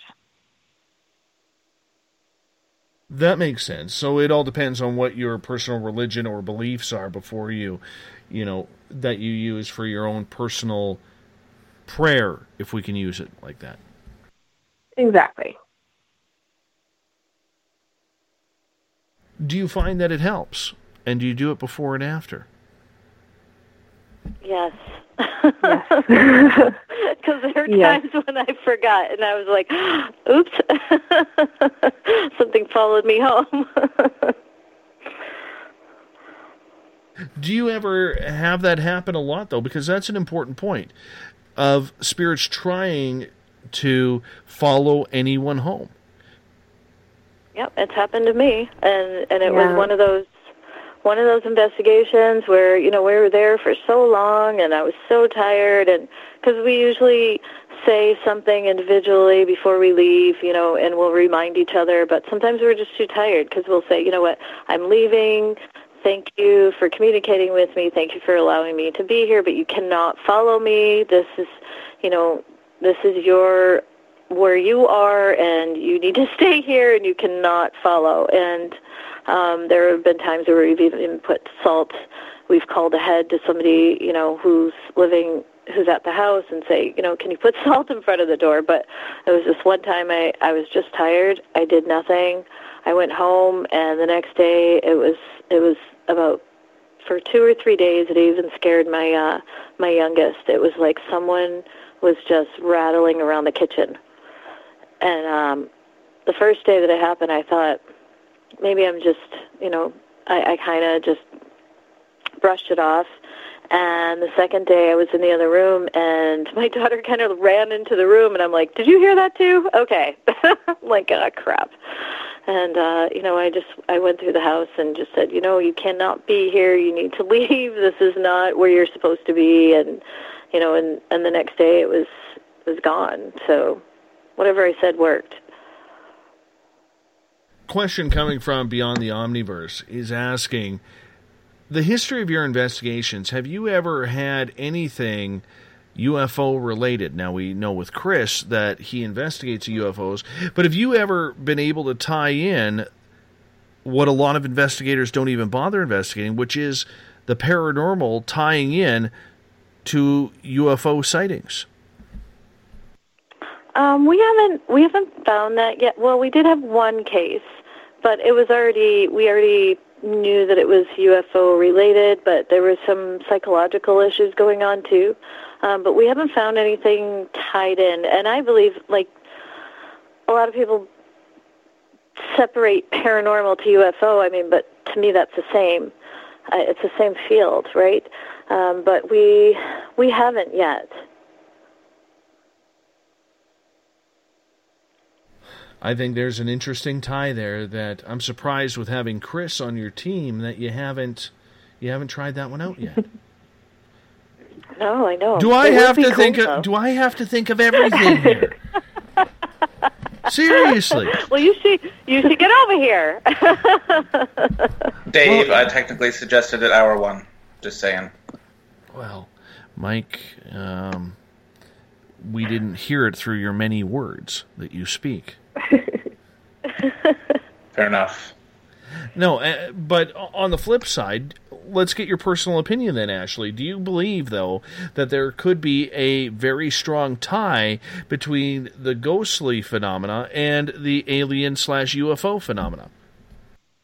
Absolutely. I think it can all be in the same field. It's all unknown. We don't know the ties to anything right now, and so I think anything is possible.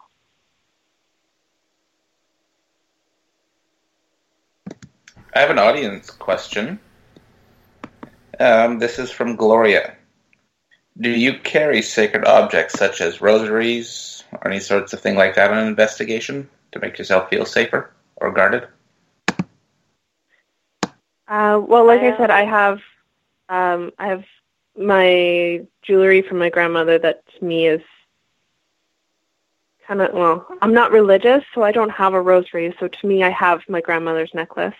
And I also carry some crystals on me. So I have some amethyst for stress and some clear quartz and things like that with me as well.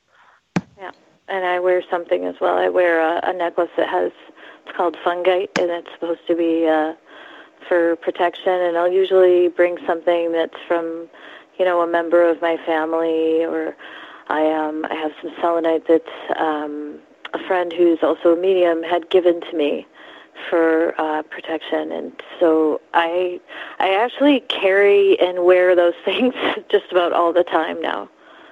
Mm-hmm. I tend to roll with black onyx and fire agate. Agate? Mm-hmm. A-G-A-T-E. Mm-hmm. Do either of you,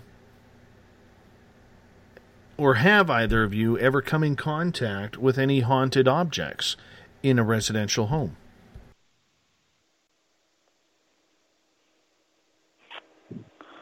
trying to think. I think the closest, and Ashley, correct me if I'm wrong, is the Horseshoe. Yes.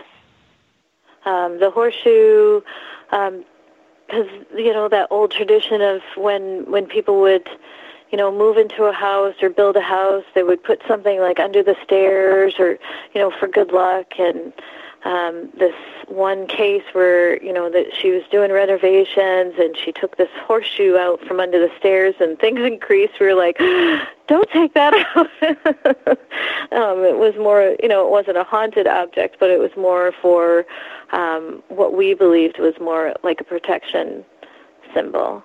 I haven't come across any of those, except when I went to the Warren Museum this summer, but that was it. Well, I'm just saying because Winnipeg is an older Canadian city, and let's face it, for people who don't understand the history of Canada, when the railroad was coming from Ontario, there was a big settlement, especially of the French, made in Winnipeg before carrying on through the prairies, which was easy to do, before battling the Cascade Mountains here in British Columbia and getting to making this country coast to coast. And where a lot of people you have a lot of haunted history in that area. So considering there's a lot of antique buildings, antique hardware around, are you surprised in your town then that you're not maybe having more activity due to the amount of haunted objects that would be there?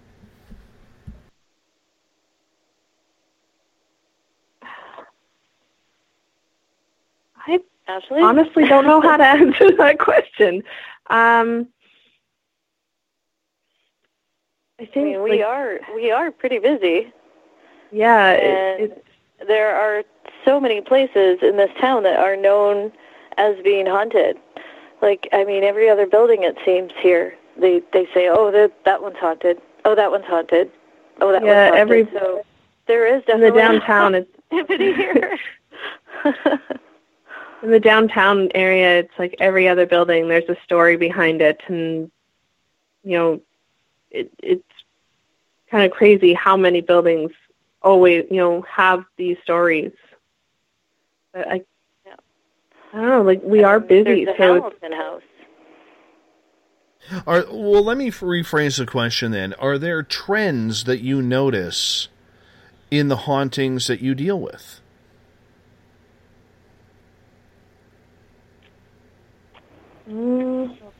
Commonalities. A lot of people talk about dark figures. I don't think the commonalities are just specific to Winnipeg, though. I mean, a lot of generic kind of commonalities, like the dark people in the closet. We hear that a lot, especially from kids, because, I mean, what kid doesn't think there's something dark in the closet or in the basement or in the attic? Those are all, the scariest places in your house, right? And the crazy voices and things like that. I don't think that there's anything specific. I mean, Winnipeg does have, I don't know if you know this, but Winnipeg does have a paranormal collection at the University of Manitoba that's very well known. It's supposed to be one of the top 5 in, I guess, the world. It's people keep, donating to it, and you can, ask to see it, and it's from all different people who have just started donating to it, like Ouija boards, and of course the Hamilton House, which was a big thing in around the spiritualist time, when people came from all over for seances, and it was all well-to-do people. It was upscale people. It was doctors. It was politicians. Even Sir Arthur Conan Doyle, when he was coming through, he attended one. So Winnipeg does have a lot of haunted history, definitely. What's that haunted museum called, just out of curiosity? The what? What's the location called? I know you said it's something. Is it just the Winnipeg or the University of Manitoba that has the haunted collection? It's in the library. It's in the. Oh, cool. It's in the library. and you just you contact them and say I'd like to have a time when I can come up and see the collection, and they'll ask you, okay, what part of the collection do you want to see, because it is pretty massive. There's even some really old Bibles that you have to wear gloves to look at and things like that. It's a pretty amazing collection, but it's right in the library in the university. Do you find then, considering that there is this collection of hauntings going, that people around your area are becoming more open to the hauntings and to the experiences? I think so. I mean, definitely. Like I was saying, every other person we talk to, and Ashley was saying this too, you talk to people and they're like, I have a story. I can tell you what happened in my house, or this happened to my cousin or my brother, or, they're very open about it. And like I said, I was kind of timid about telling people what I do in the beginning, but once I started telling people and realizing that it wasn't a big deal and that people wanted to talk to somebody about it, because they're just like, I'm really excited. I never get to talk about this stuff with anybody. So, yeah, it's definitely more open than it was when I was a kid. I got a question coming from the chat room here on Spreaker, and it comes from Trip. Have you noticed if activity picks up when the Northern Lights are active? I don't think we've ever looked at that correlation, but no. I think we'll probably take a look at that now. Definitely. I just like looking at them. I do too. We actually had a show here a couple of weeks ago where during the break I actually ran outside to watch the Northern Lights dancing right above my house. It was fantastic. Oh, gorgeous. Oh, nice. Yeah, it was kind of cool. Especially for my wife, because she hadn't seen them since she was a kid living in the Yukon. So to have them right over top of our house at that time, I'll tell you, there's not much better from nature than that. I know, it's spectacular. Yep. Mm-hmm. Another question coming in from Ron in the SOR Space Travelers Club. He's a good Saskatchewan boy. I'm sure he could see your house from where he lives because it's so flat. But Ron is asking, if you're not religious, why do you then believe objects or smoke can protect you? What do you think ghosts are, and where are they when they aren't there? Well, just because I'm not religious doesn't mean that I'm not spiritual. So I do believe that there is stuff out there. I just don't like putting a name on it. I do believe that ghosts are more like our souls. Like they're who we are, and who we were as a human in physical form is kind of who we are in spiritual form as well. I believe it's a different plane of existence. That it's what happens to us unless we're stuck here.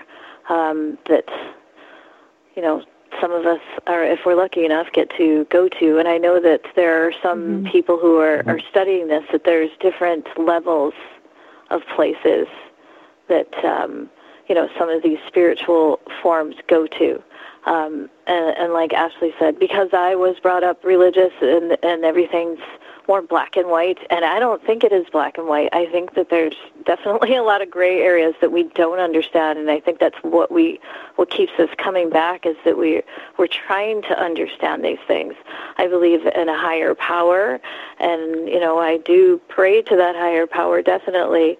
I mean, because I was brought up religious, I may not follow it to a T, but I do definitely pray to the higher power. But like Ashley said, I don't like to put exact names to it, because like I said, it's just, I don't see things as black and white, especially now that the more things we experience the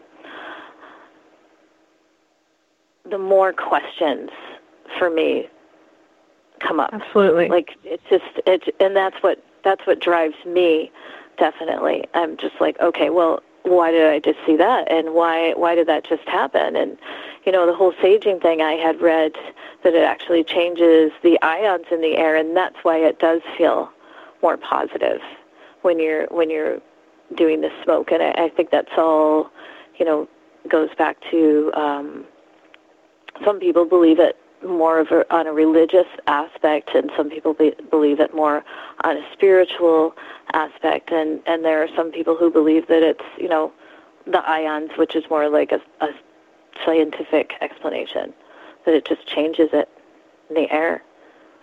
All the way from Australia, Robert is saying, the old days, have there ever been investigations done in mine shafts or old settlements in your areas? He apologizes because he's part of the Commonwealth and he doesn't know where Winnipeg is. That's all right. A lot of people don't. I don't know. Oh, my goodness. Ashley? I don't even know if we have any mines around here. We're pretty flat. Oh, God. Old settlements, unfortunately, like there's a few around here, but again, we haven't really been able to do a lot of public locations because we focus on our clients. Yeah, there's definitely a lot of locations that we do really want to research and do more investigations with. When I was up north, it was near McCreary when I was talking to a client, and it was like about how many hours? 3 or 4 hours at least.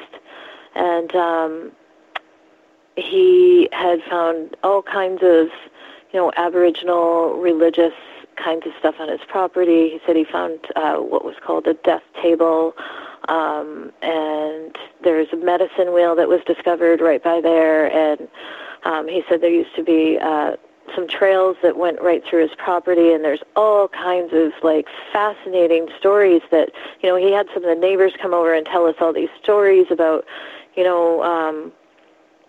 a gray woman that goes up and down the highway, and I think that seems like it's a consistency in a lot of different places. And that place that we're at checking out, she told us all these stories of things happening when she was a little girl, like the chandelier would spin on its own, and things had mysteriously happened, like structures had burnt down and they couldn't explain why. And just, there's a lot of fascinating places out here that we just still haven't explored, and we would love to, but like Ashley says, when all these people are asking for help, we can't just say, you know what, I want to go over here, so too bad you have to wait and just suffer.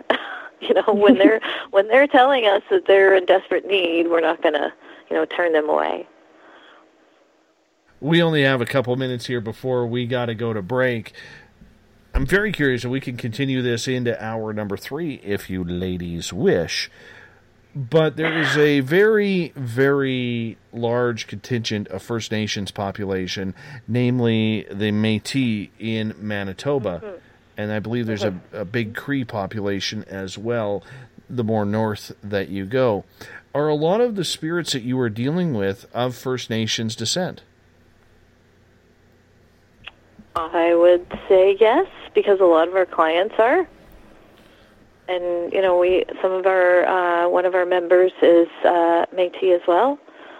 Every other person, it seems like, in Winnipeg is Métis or has some Métis. I'm one of those Métis people, too. See? Yep. Yep.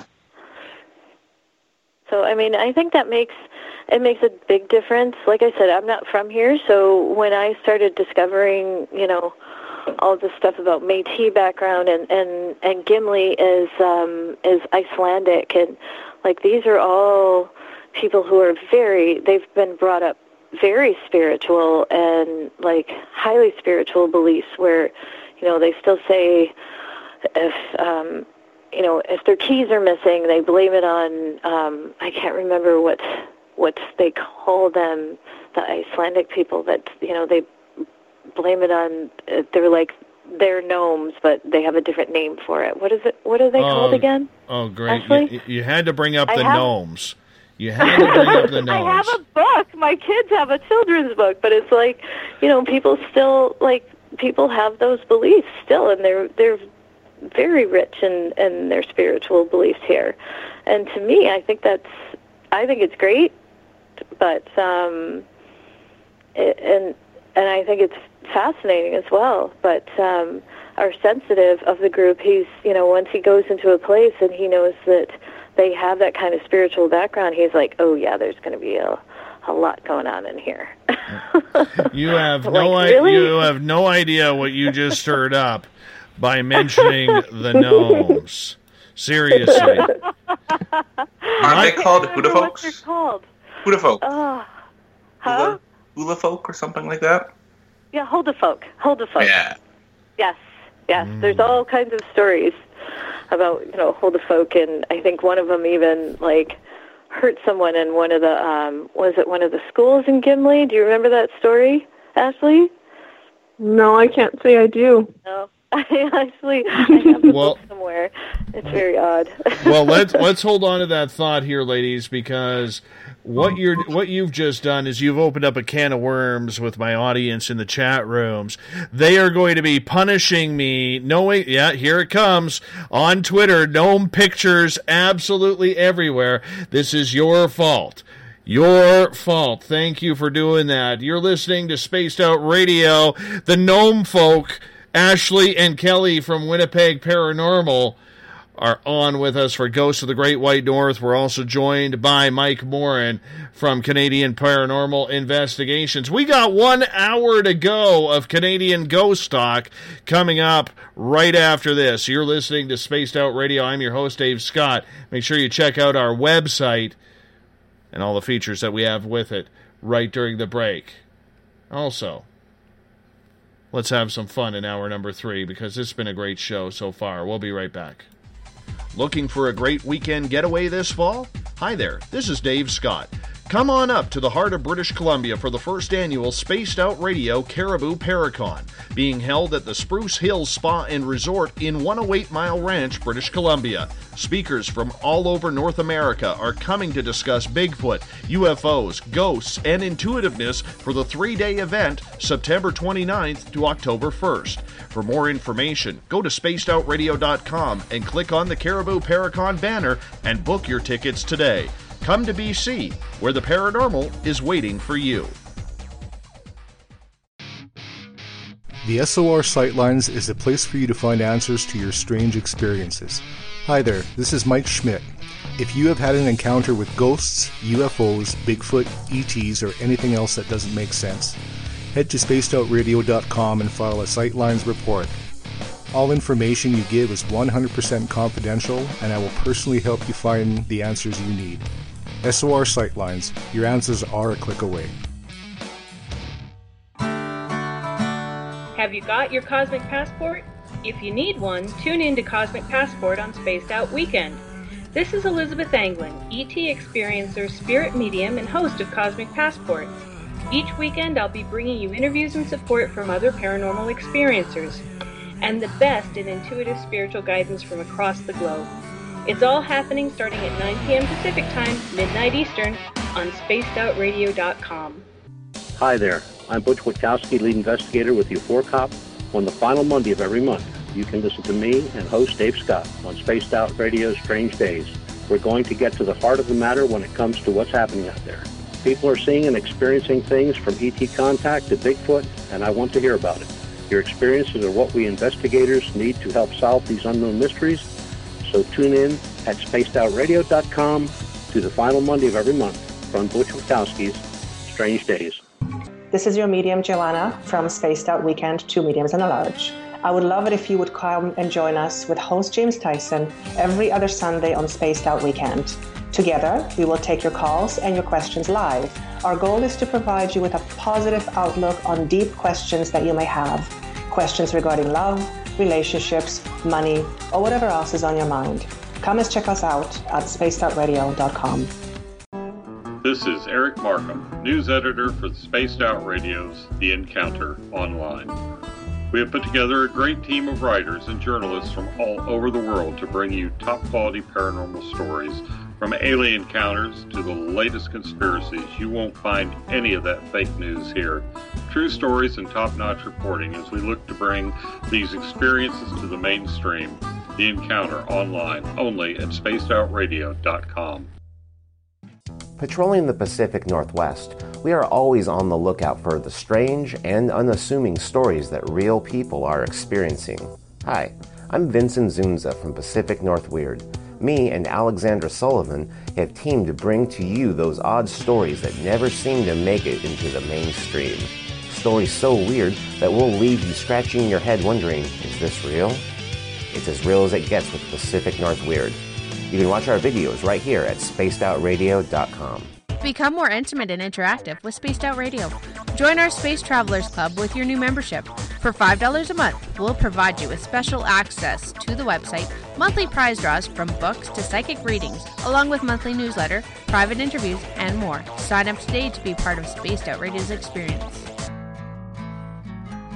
Looking for a place to advertise at a very reasonable cost? Look no further than Spaced Out Radio. SpacedOutRadio.com has an advertising tab that you can click to check out our daily, weekly, and monthly packages to play on the radio, or our website including social media. From commercial spots to banners, we have it all. Check out our competitive pricing today. Don't have time to listen to Spaced Out Radio live? Wherever you are, the car, the office, the shower, or even if you're traveling, we're right here for you. Each Spaced Out Radio show can be found on iTunes, TuneIn, and on our YouTube channel, Spaced Out Radio Show. It's the perfect way for you to catch up on our shows. For more information, just head over to our website, spacedoutradio.com, and tune in to us today.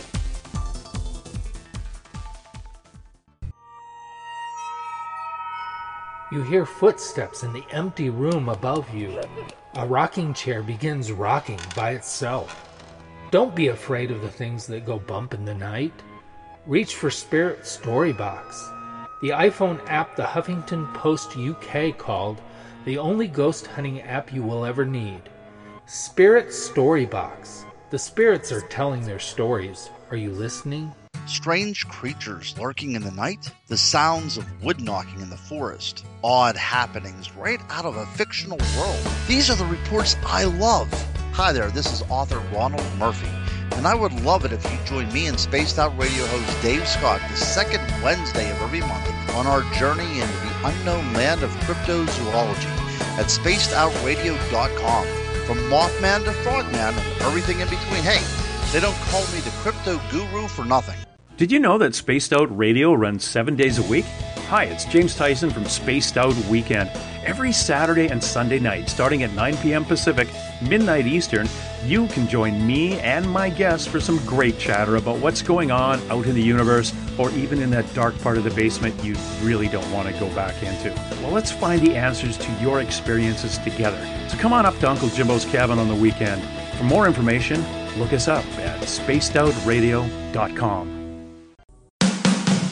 The views and opinions expressed by tonight's guest and topic of discussion do not necessarily represent the official policy or position of Spaced Out Radio, Spaced Out Weekend, Spaced Out Radio Limited, its hosts, syndicated carriers, or anyone associated with this broadcast. You're listening to Spaced Out Radio with Dave Scott. Follow Dave on Twitter at Spaced Out Radio and hashtag Spaced Out Radio, and on Facebook, Spaced Out Radio Show. Now, back to the program. Welcome back to the final hour of Spaced Out Radio tonight. I am your host, Dave Scott. I was trying to keep this a gnome-friendly zone until Ashley and Kelly from Winnipeg Paranormal got all of you started. Thank you for the hundreds of pictures of gnomes now. I appreciate that. Tomorrow night on the program, It is a gnome-free conspiracy night. We're talking chemtrails and conspiracies with Jamie Sexton from Rebel Planet News, starting at 9 p.m. Pacific, midnight Eastern Time at spacedoutradio.com. We want to welcome in everyone listening in on the United Public Radio Network on 107.7 FM in New Orleans and over 160 countries around the world. Good to have you with us tonight. We're also live on WQEE 99 Rock the Key down in Noonan, Georgia, home of The Walking Dead. Live in Las Vegas on Renegade Talk Radio, KTLK, The Fringe FM, and if you're listening in on Revolution Radio, remember the Double R Machine is a donation station financed by you, the valued listener. Head on over to freedomslips.com and donate today. Bill Cardwell has set the password for tonight in the SOR Space Travelers Club. Stigmatopy. Stigmatopy is your password for tonight. Make sure you use it wisely, Space Travelers, as Bill sets the password each and every night as he comes off the injured reserve list.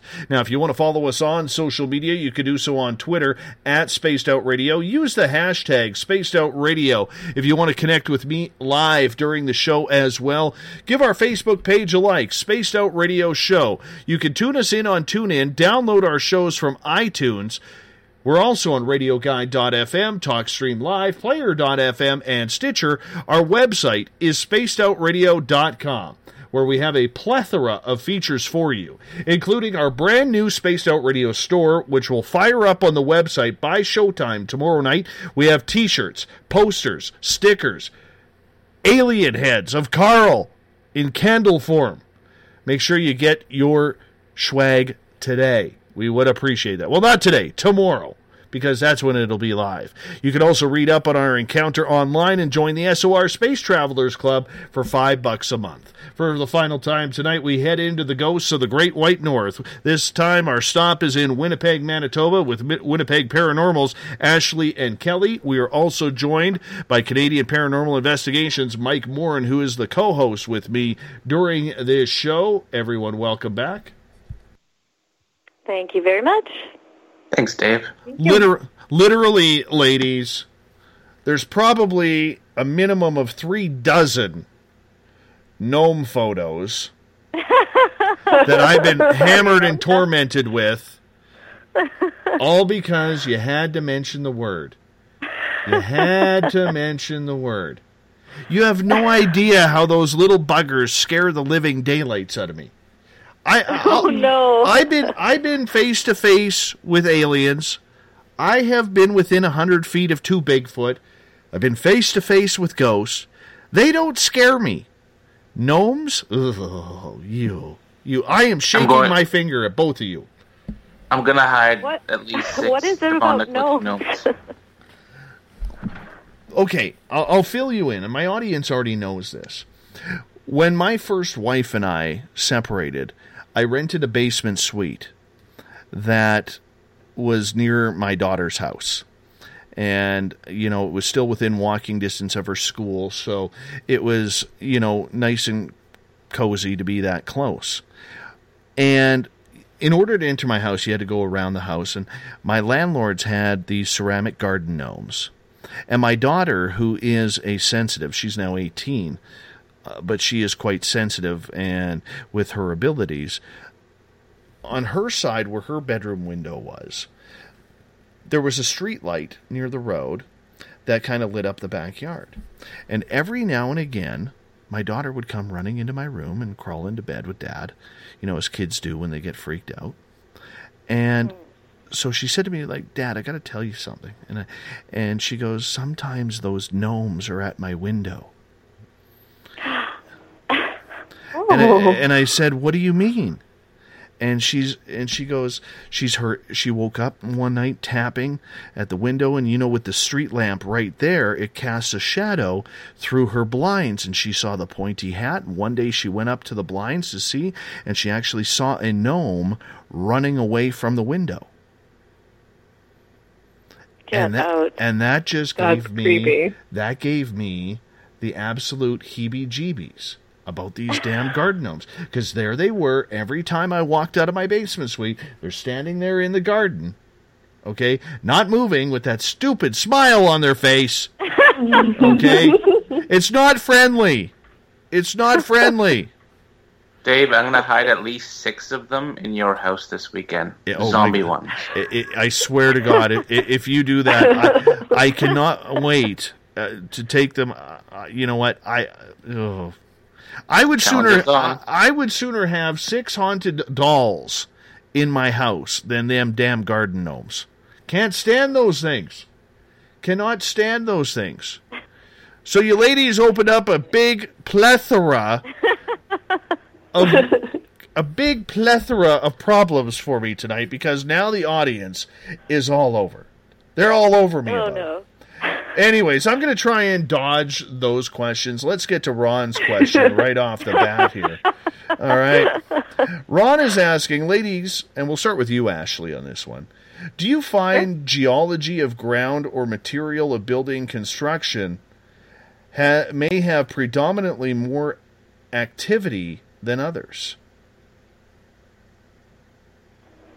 You know what? I can't say that I've had any experience with that, because being in Winnipeg and Manitoba, we're all pretty much the same soil across the whole city.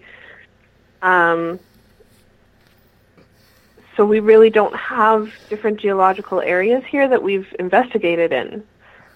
Mm-hmm.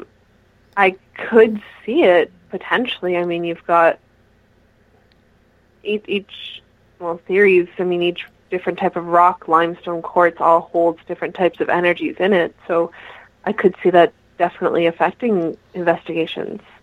Mm-hmm. What do you think, Kelly?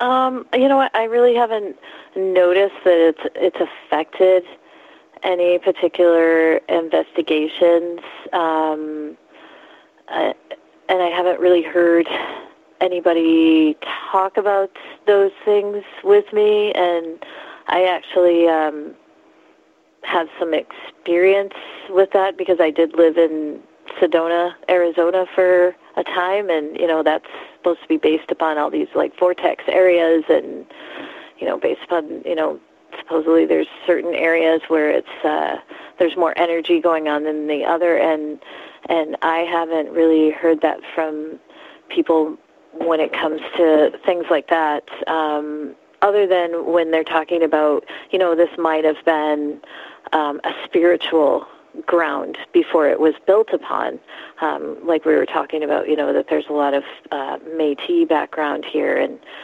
but we don't know for sure in a lot of areas if there were. Do you think battlegrounds or areas of trauma could hold energy? I do, definitely. Absolutely. Yeah. Question from Beyond the Omniverse here, and they are asking, have either of you ever witnessed, observed, or recorded any type of poltergeist activity? I'm assuming by poltergeist they're meaning movement of objects moving and things like that. Mm-hmm. Yes. I have not. Children getting sucked into televisions. You turn the channel and they're gone. You know how it goes. Who hasn't documented that? I haven't witnessed anything where, like we've been in places where we suggested maybe, you know, that the person was affecting their atmosphere in regards to the whole, like, poltergeist theory, where, you know, a person can, depending on if they're going through trauma or puberty or things like that, can affect certain things happening. And we haven't witnessed that personally. Like I said, the only thing that I've, like, really seen is, you know, we caught child in the picture and the smoke, but yeah, I haven't seen objects move. People have reported objects moving and complained about it and said they were tired of them moving, but we have yet to have recorded it or seen it. And the gnome photos continue. Hold the soak. Hold the soak. Before I get to the next question, Eric just wanted me at hashtag Spaced Out Radio to pass a message on to you ladies. He says, please let them know that we here at hashtag Spaced Out Radio on Twitter think you are very genuine, honest, and fun to hear on the radio. Props to both of you. Oh, thank you. Thank you so much. That's so nice. Yeah, he didn't post any gnome pictures, which is nice. Well, then we like him even more. Exactly. That's right. Exactly. Catherine is asking, have either of you ever had an investigation or documented any ghosts along the highways? Not yet. I would love to. Yeah. We did have, we didn't document it though, but when the first time we were down in Michigan, we had this, we were driving back to our hotel and had this eerie patch of just, I don't know. Oh, that was so weird. It was we just were like what this, did we just drive through? it was like fog, but it was literally like a, I don't know, It was just 1 a small meter patch wide. Yeah. like the fog, like the movie, I mean, where it's just like following you.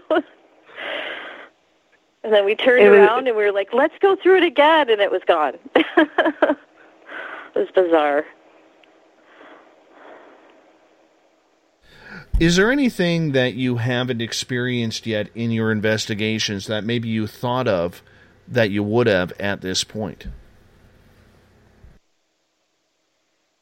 I haven't had a full apparition. And even in my house, we had lots of shadows and footsteps and things like that. But I don't know. Everybody always says that they've had, they've seen these full apparitions, and I can't say I have. And I don't know. I guess that was always something that I thought I would with doing all these investigations. Yeah, I would say that too. A lot of people, tell us, oh, I saw this, apparition. I saw the person walking around, and I'm like, maybe one of these days. Yeah. Come to my backyard. You can meet Rick. Awesome. I would love to. Rick. I've met Rick. Yeah, you've met Rick. Rick actually, I saw him the day we moved into this house in my front yard. And it was like a white swoosh right by our moving truck that we had. And immediately, on instinct, knowing that the one thing that I've come to believe is, in my own learning of this all, is if you see it, go with your first instinct on what you think it is, because you saw what you think you saw, if that makes sense. And yeah, that's. And Sorry. So I saw him, and then on August 15th of 2015, we had the Perseid meteor shower. So during one of the commercial breaks, I ran outside to see if I could see any of the meteors, and I got a tree right near my back window that's about 15, 18 feet high, and standing right in front of that tree was a dark-haired, mustached, white T-shirt, light blue jeans of a man. And he disappeared right in front of me. Wow. Yeah. And I happened to have a psychic named Angie on that night. She's in New York. She starts describing the back of my house. She goes, "Was there She goes, "I see an addition put on the back of your house. Was there an addition put on?" I said, "Yeah." She goes, "Well, how long ago?" I said, "I have no clue. My house is 42 years old. I've been in it for a month or for 2 weeks." Right? I had no clue. And she starts describing my house and how he used to have a wood shop back there, and he was looking for his wood shop. So we ended up having a great conversation with Rick that night on the show. Oh. Yeah, she was communicating with him from New York and passing it to me. I invited him in. He didn't show, But actually, the one thing he did say was that he never comes into the house. He just hangs out in the yard. So I made him a deal. I asked him point blank through Angie if he wanted to go to the light. He goes, "No, I'd like to stay here." I said, "Great. Can we cut a deal, though?" I said, I don't want any, because we got a lot of wild animals around here. There's a lot of animals that can kill you. And I said, I don't mind the deer, but I don't want any bears or cougars in my yard. And because we have, like, our little guy, he'll be 4 in June, and when we moved here, he was still 2. And I said, we don't want anything happening to him, so no bears or cougars in the yard. He says, got it. We got a deal. And swear to God, a few weeks later, my wife is yelling upstairs. I couldn't really hear her because I had headphones in. So I go, what's going on? What are you yelling at? What do you need? And she goes, did you see the bear in the backyard? And I'm like, bear? No. So apparently when she saw the bear, he came over the neighbor's fence, kind of looked around in our yard, and then dashed out of our yard and climbed over the fence to get out of our yard as fast as possible. Wow, that's awesome. So Rick, my ghost in the yard, and I love mentioning him on the show, and I know he enjoys it as well. I always like to give him props for holding up his end of the bargain. It's really kind of cool. Nice. You should build him his wood shop. I still have to. I'm actually promised him that when I get my shed built, and I'm hoping to start it this year, but when I get my shed built, I told him I would leave some wood and some nails and a hammer in there for him, so that way he could work with some wood. So that's what I will be doing. Absolutely. Nice. Absolutely. Let's get to another question here. Or is it a question? No, it's famous Trip just bugging me about gnomes again. Okay, Mike, you got anything? Because I got to stop this gnome stuff. And by the way, Eric, after I did mention it, he actually did post a picture on Twitter of gnomes. So thanks, Eric. I appreciate that. I do, Dave. I do have a question from the audience. Ladies, have you guys ever investigated the Burton Cummins Theater? If so, did the 200-pound steel doors open for you by themselves? We fortunately have not had the chance to investigate in there yet. We're hoping to. Since they have changed ownership, we are trying to work our way in there, but unfortunately we've been in there, but only to enjoy the entertainment that's been on the stage, not to do any investigating. Yeah, there are some places here where they just won't let us do it because they're afraid of reputation, even though everyone knows that they're haunted and they're in books and online and stuff like that. And there's some places where we've actually had to sign a non-disclosure saying we won't, tell anyone that we investigated in there. Isn't that kind of strange, though? Because a lot of these places, if they actually just gave in to the fact that their building or their place of residence or work was haunted, they could actually make probably a little bit more income on it. Yet here in Canada, and I'm sure it happens in the States too, but here in Canada, we don't want to talk about this stuff. We don't want to admit that it's happening for fear of losing business, rather than thinking, well, maybe this is a good way of creating more business and revenue. Yeah, we've actually talked about that and said, we're not sure whether it's a fear of losing business or the change in their reputation or, the fact that it's going to attract the, and I'm going to put this in air quotes, wrong crowd. It's very hush-hush up here. It is. It's very hush-hush. And, I mean, there's actually a church that's famous for being haunted, and they actually, have security there to make sure no one's lurking around the place because it's become so well known in the area for being haunted. And, we talk to these museums, and, we tell them, you're losing money. You can barely stay open. What if we, have a public investigation? We make sure everybody behaves themselves. They're not going to touch anything or, ruin any of these antiques. And then we can, dedicate at least half of our money towards, keeping this open. And, some of them are finally realizing it, and, we were fortunate enough to do it last year, and they were kind of blown away at how much money they did make off of us doing it. And we were very meticulous. Ashley was fantastic at setting the whole thing up. We were very meticulous on how we ran the investigation. We split them up into groups.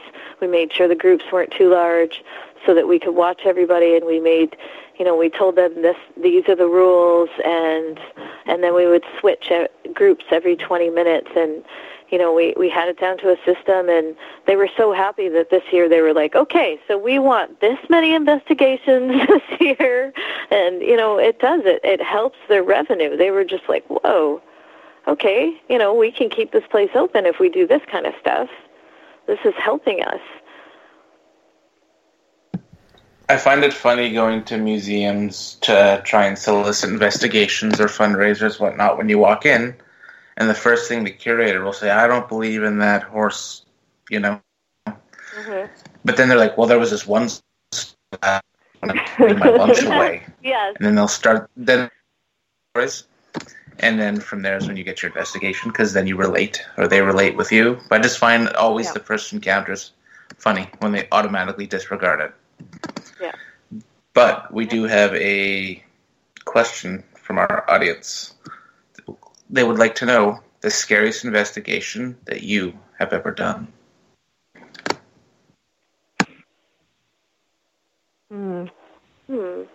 I mean, there's not really an investigation that really scared us. I mean, it's kind of strange when we see things like this. We're just like, wow, did you see that? That was cool. Like, we just maybe we really witnessed something here, and it gets us more excited than scared. I think maybe that most recent one where we had that one room where it was just very very intimidating and just didn't like women, and you could tell, like, Ashley couldn't even, like, enter the room for a while. That was maybe closest, or down in Michigan, actually. Yeah.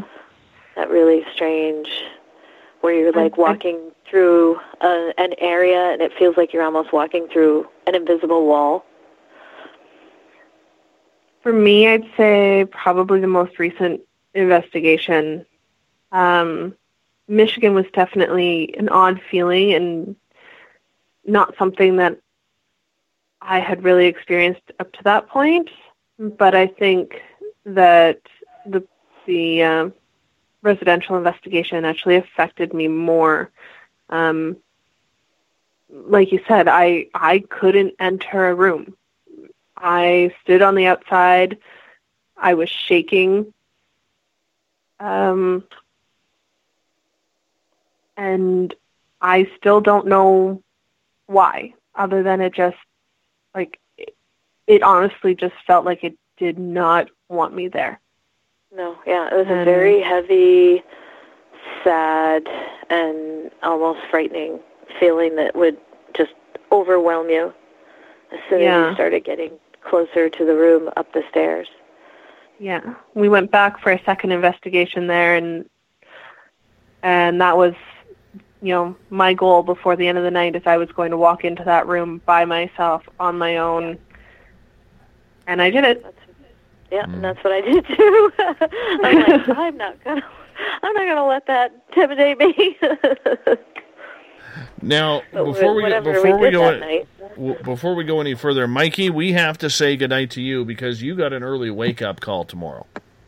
I do. I'm being a princess and calling it an early night.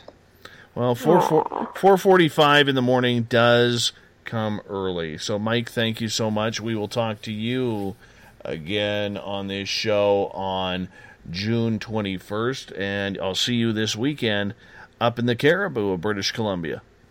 Sounds good. It was great meeting you. I enjoyed it. We'll definitely have to talk some more. Indeed. All right, Mikey, thank you so much. And I will be continuing on here because it's kind of my show. So we'll continue on. in regards to that. So you were explaining about, do you believe it was an entity you were tracking down?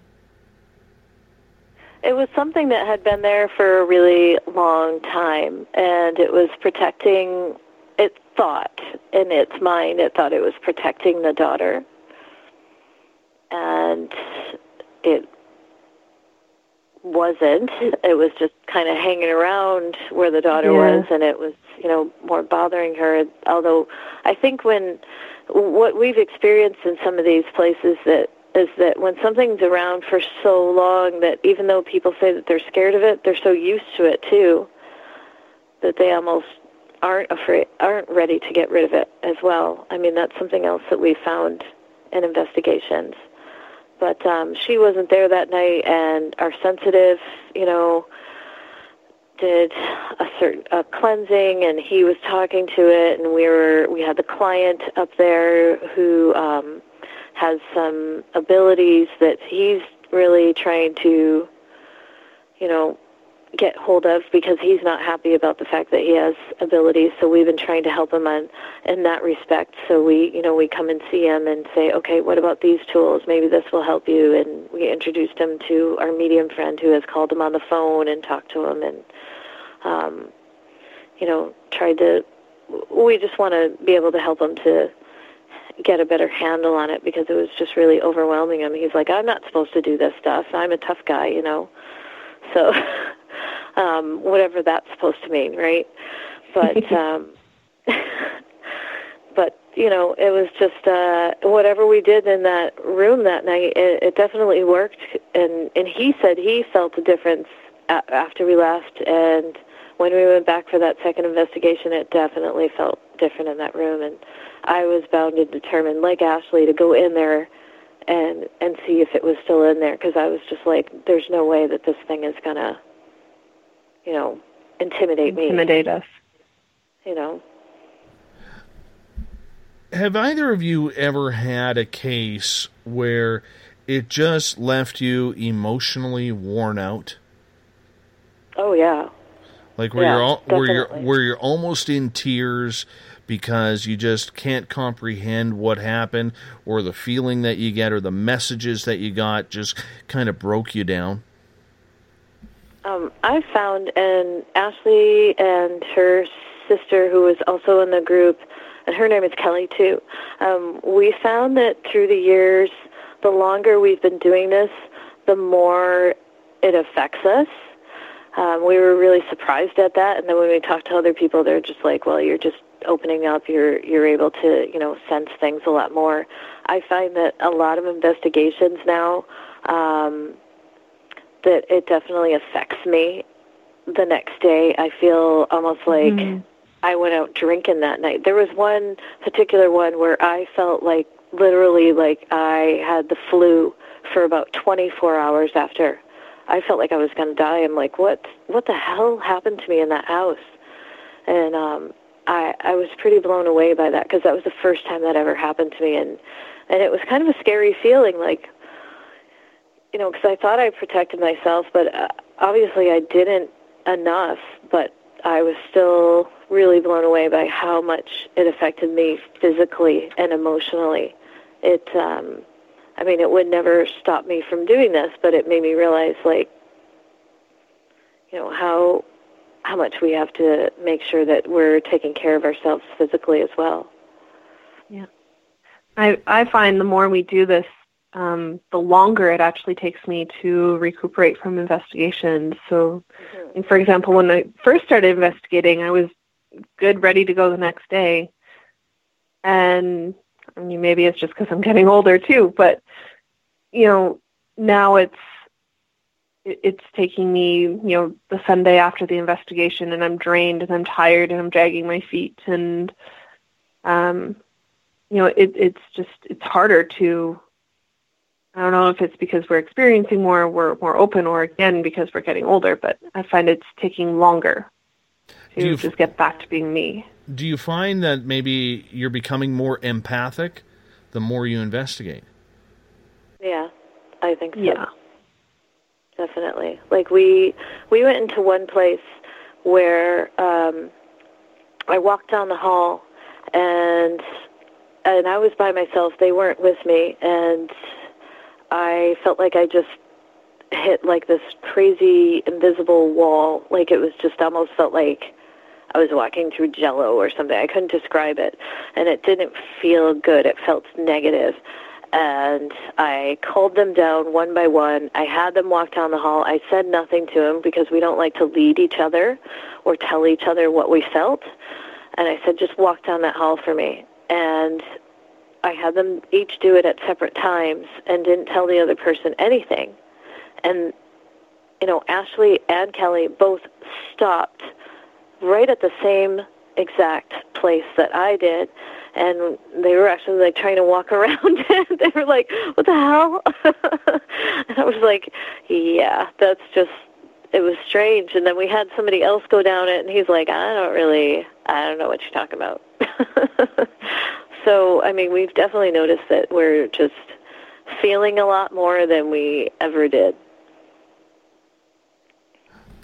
What about a case where you will not take on? Is there anything that is just beyond the rules of what Winnipeg Paranormal will or will not investigate? We haven't, there hasn't been anything. I mean, the only time that we won't take something on is if we believe that it's more psychological, and we'll just say, you know what, you can call this number for help, and, you know, or maybe you should see somebody. Like, we're not doctors, we're not psychologists, and I think that's why it's so important to interview people and question them and, you know, get a feel for them and, you know, ask them, you know, and they're not always going to tell you the truth. Let's face it, not everybody's going to admit that they're doing drugs or there's alcohol problems or psychological problems in their family, but we do ask them those questions. They're not easy questions to ask people, but we still do ask them those questions. And, you know, some people have lied, and, you know, we said, are you on any medications? Because there's a lot of medications out there that can make you see things, right? And we went into one, she's like, nope. And next time we went into her house, there was like a big pharmacy, you know? We're just like, but if we think that something's, you know, psychological or in that respect, we're definitely not going to take it. There was another one that we told them we will not investigate if there's children present, because that's, you know, one of our rules. And we get there, and the child was there, and we said, nope. We asked you not to do that. This is our belief. You know, this child isn't the center of the investigation, and she's a very young child, and we're just not going to do that. That's just not what we're all about, and we walked out. Good standards. Very good standards. Thank you. Something that I feel, in the amount of paranormal teams I've talked to, something that I feel is very much lacking in this field is quality standards. So that is something that is very impressive. Let's get to a question from Ron here. Ron is asking, does your group, Winnipeg Paranormal, have clients sign waiver forms for permission, liability, and or evidence release? Yes. Yep. Yes. We have them sign all that stuff. Has we anybody? Make sure we bring it. Has anybody ever declined that? No. They've all been more than willing to sign. I think most of them just want the help, so if that's what we need them to do. And most of it, like, the way we explain it is it's for all of our protection, right? Like, if they choose to leave the house in the middle of the investigation and their neighbors call the cops because they see people walking around with flashlights, you know, we don't want to have to call him to come back down and, you know, bail us out of jail because, you know, or, you know, and then same with the confidentiality and liabilities, right? Like, you know, we always suggest to the clients, like, if there is something that you don't want to get broken or that you're concerned about, put it away. You know, But again, we explained to them, like, we do everything we absolutely can to make sure that we're not bumping into things, and we're watching where we're going, but at the same time, we're in the dark. We're not familiar with your house. It's 11 o'clock at night, 12 o'clock at night, and, we can't always see what we're doing. So we do get them to sign a liability so that they can't come back to us and say, hey, you broke this, and now I'm going to sue you for absolutely nothing because we have nothing. Yeah. Yes, there's not a lot of money in this. No. No.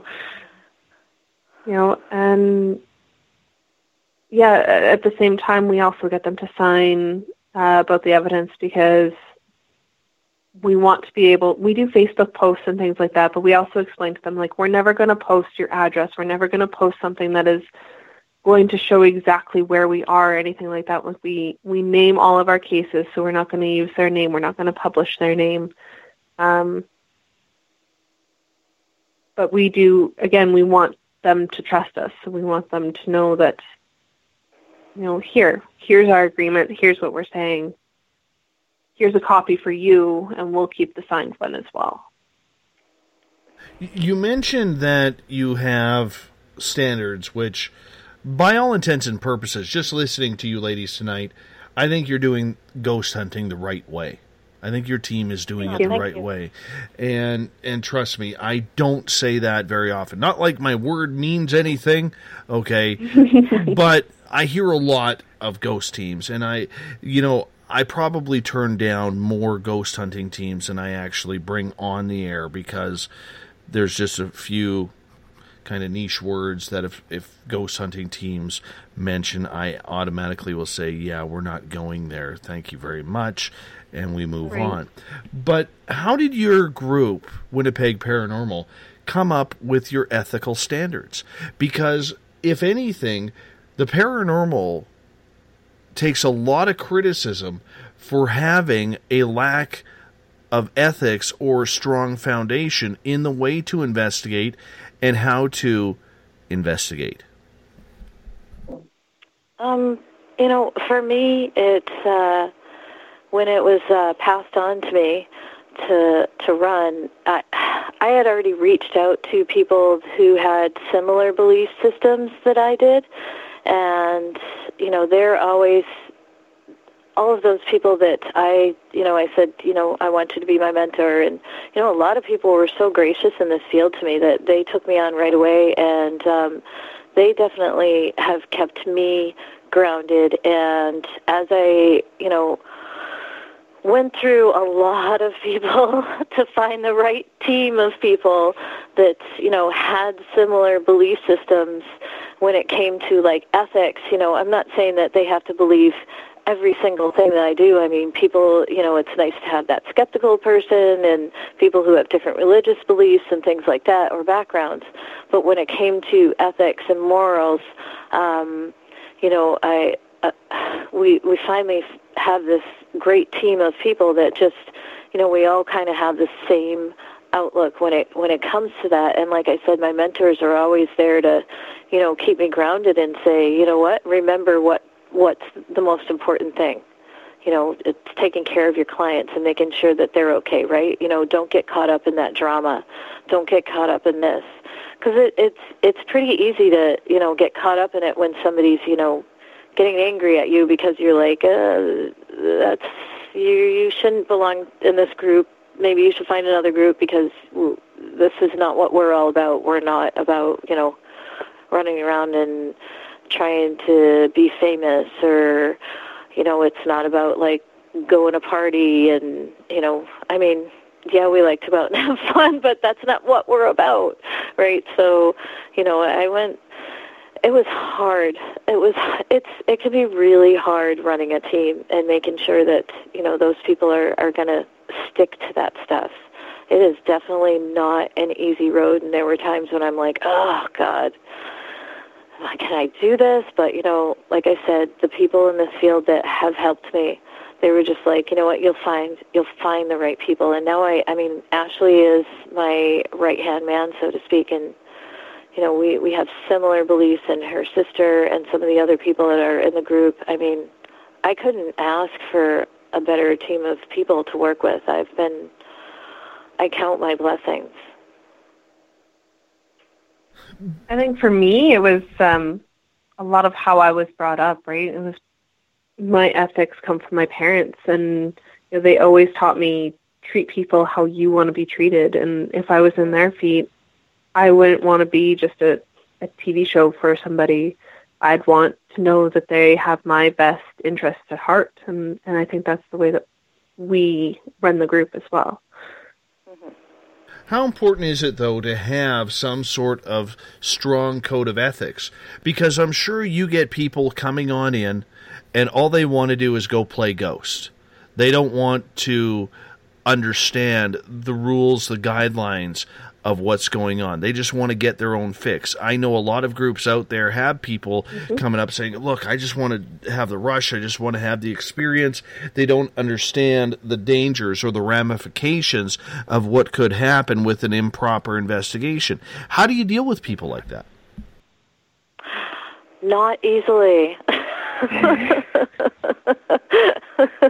It's not an easy road, I'll tell you that much, but you have to be firm, and sometimes people do not like you for it. I mean, and that's, like I said, that's where the mentors come in, when they're just like, yep, you're going to be the bad guy sometimes. They're going to think that you're, a jerk, and they're going to badmouth you and say all these things. Just don't pay attention. I try not to give it energy. Sometimes it does get to me because I'm like, I'm not trying to be a bad person, but, I don't appreciate you, like, recording our clients without asking them permission. That's not cool. You're done. No.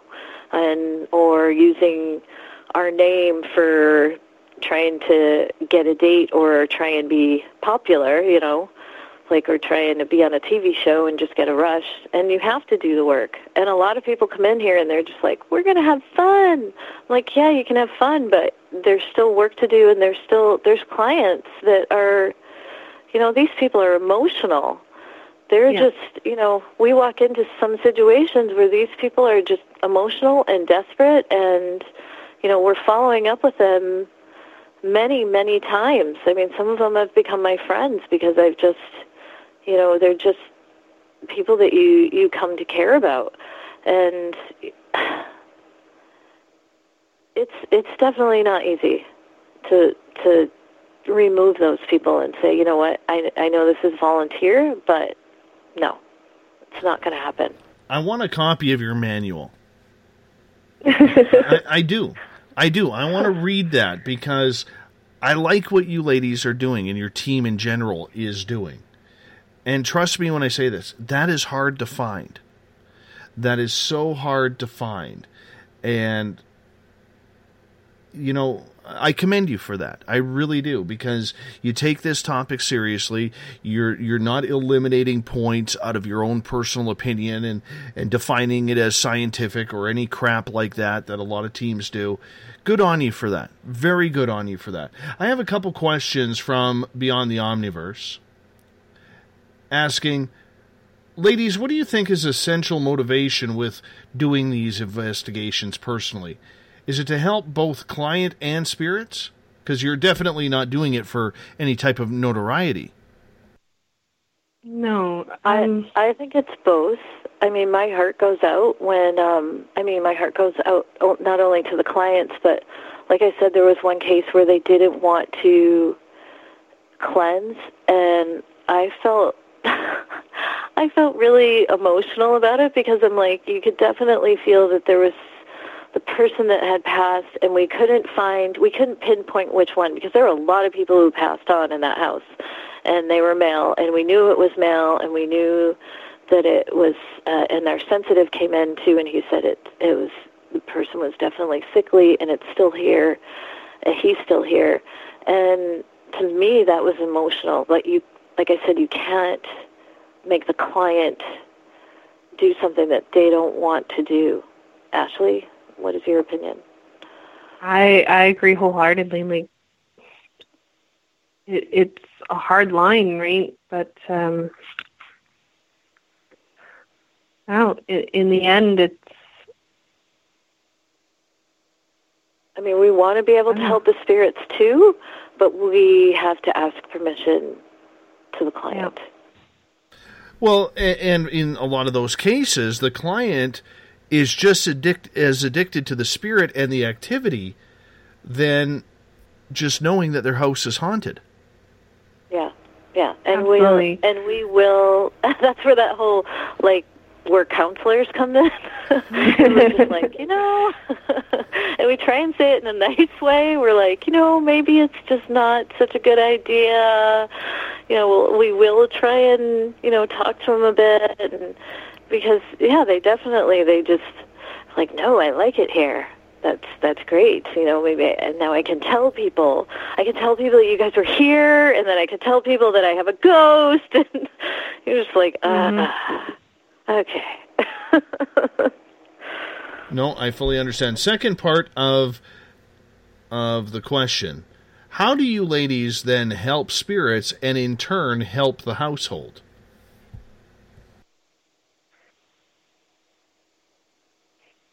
Well, a lot of times helping the household,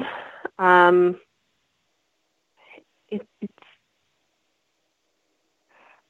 a mental thing, right? Like, in my case, I wanted to know that I wasn't going crazy, that these things that I was experiencing in my home, that my kids were experiencing, and I know that sounds weird because other people were having experiences in the home as well with me, but I needed to know that I wasn't crazy. I needed something... I needed some evidence. I needed something to show me that, yes, this is actually happening. And I think that's the case with a lot of our clients. So being able to go to them and say, you know what, this is what we did. This is what we experienced. This is what we were able to record. You're not crazy. I think that in itself can calm down the household and can help them because they're not stressed out about it as much. Definitely. It's different for every client, but I would say definitely the majority of the clients, and some of them don't even want us to investigate. They're just happy that we called them and we talked to them, and they're like, okay, all right, I feel so much better. They just said, I just wanted to know that I wasn't crazy, and we can't tell them. If we don't investigate them, like, I can't tell you for sure if we're not doing an investigation what's going on, but they just want to talk to somebody and who, says, well, this is what we've experienced in places. Like, I wouldn't call anybody crazy if they think that their house is haunted. And that's all that some of these people want to hear. It's as simple as that sometimes. Mm-hmm. I want to do something that I haven't done before on this show.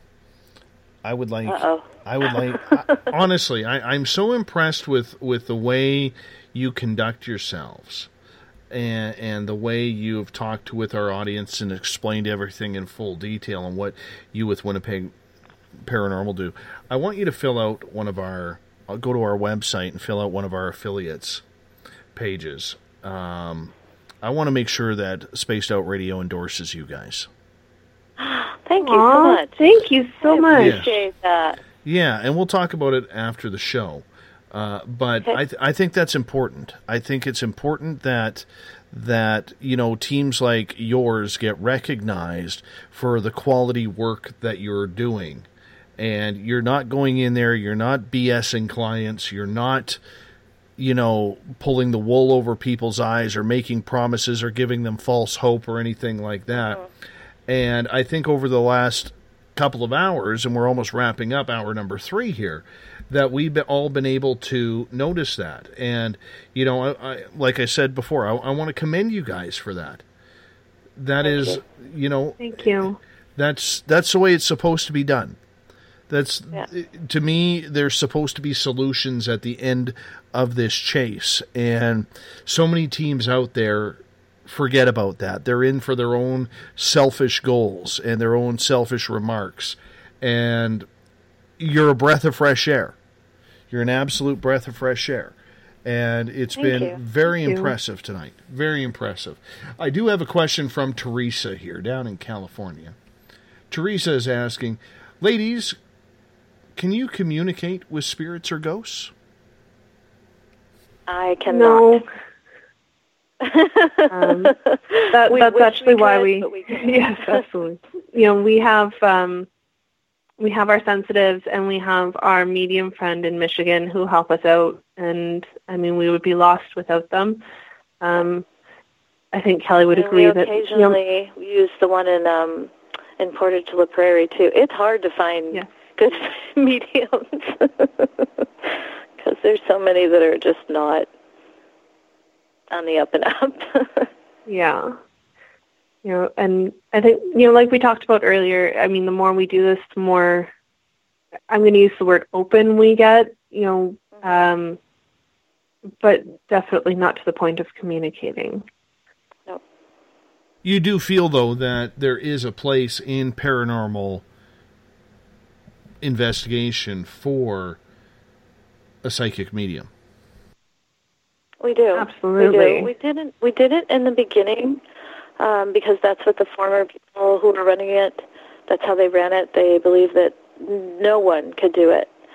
They poo-pooed mediums, period. But then when I started actually meeting some people that could actually do, I was blown away. I was like, and we test these people. We're just like, okay, we're not going to tell you anything.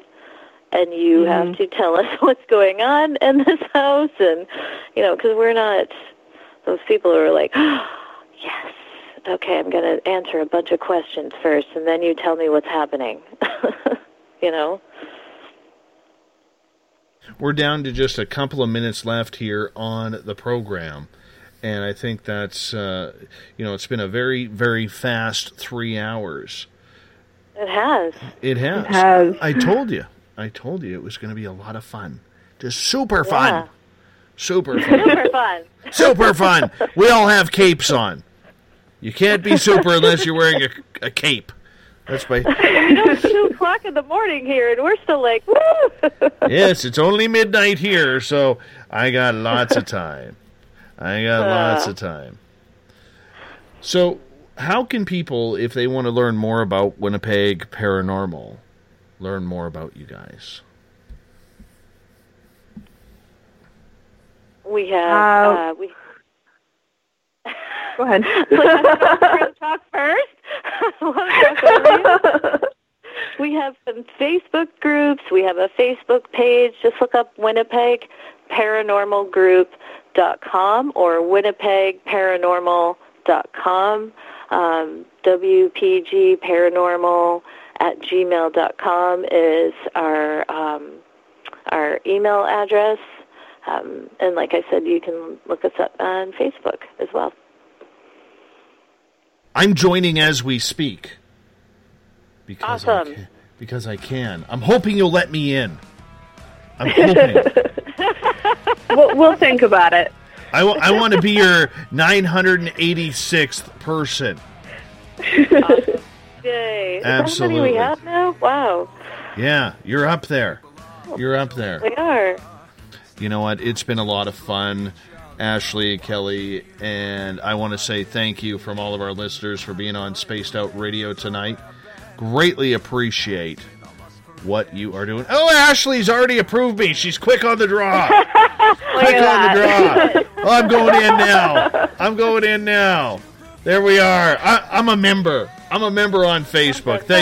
Thank you so much. You ladies, hold on. I got to wrap this thing up. If you're listening in on the Spaced Out Radio and Terrestrial Radio side, you hear Mr. Ron Bumblefoot Thal in the background. Bumblefoot is the official music of Spaced Out Radio. He brings us in and he takes us home every single night. Tomorrow night, starting at 9 p.m. Pacific, midnight Eastern Time, we have Jamie Sexton back from Rebel Planet News. We're talking conspiracies. We're talking chemtrails. And we'll see what else we can throw into the pot because there's a lot happening below the 49th parallel, at least from these parts. See, we're up in your attic, America. We're that annoying brother who hangs out in the attic. That's who us Canadians are. We love being that attic keeper as well. Reminder, go to spacedoutradio.com. As of tomorrow night, we're going to have our T-shirts on sale. Finally, you've been asking for them. We're delivering. T-shirts, stickers, posters. You can even pick up a set of Carl the Alien candles. Because you know Carl, he'll light up your night, just like he did mine. That's just the way it goes. I want to thank all of you for being a part of tonight's show. It's been a lot of fun. We love to do it every single night, and so we do. Remember, we can't do it without you, our valued listeners. You guys are the ones spreading the word. You guys are the ones making us bigger, better, stronger, and we keep pushing for you. Because why? We want to own the night right here at Spaced Out Radio. Tell a friend. We would appreciate that. Mr. Bumblefoot, take us home. Have a good one, everyone. I'll talk to you in exactly 21 hours from now. I'll be here. Will you? I hope so. Have a good one.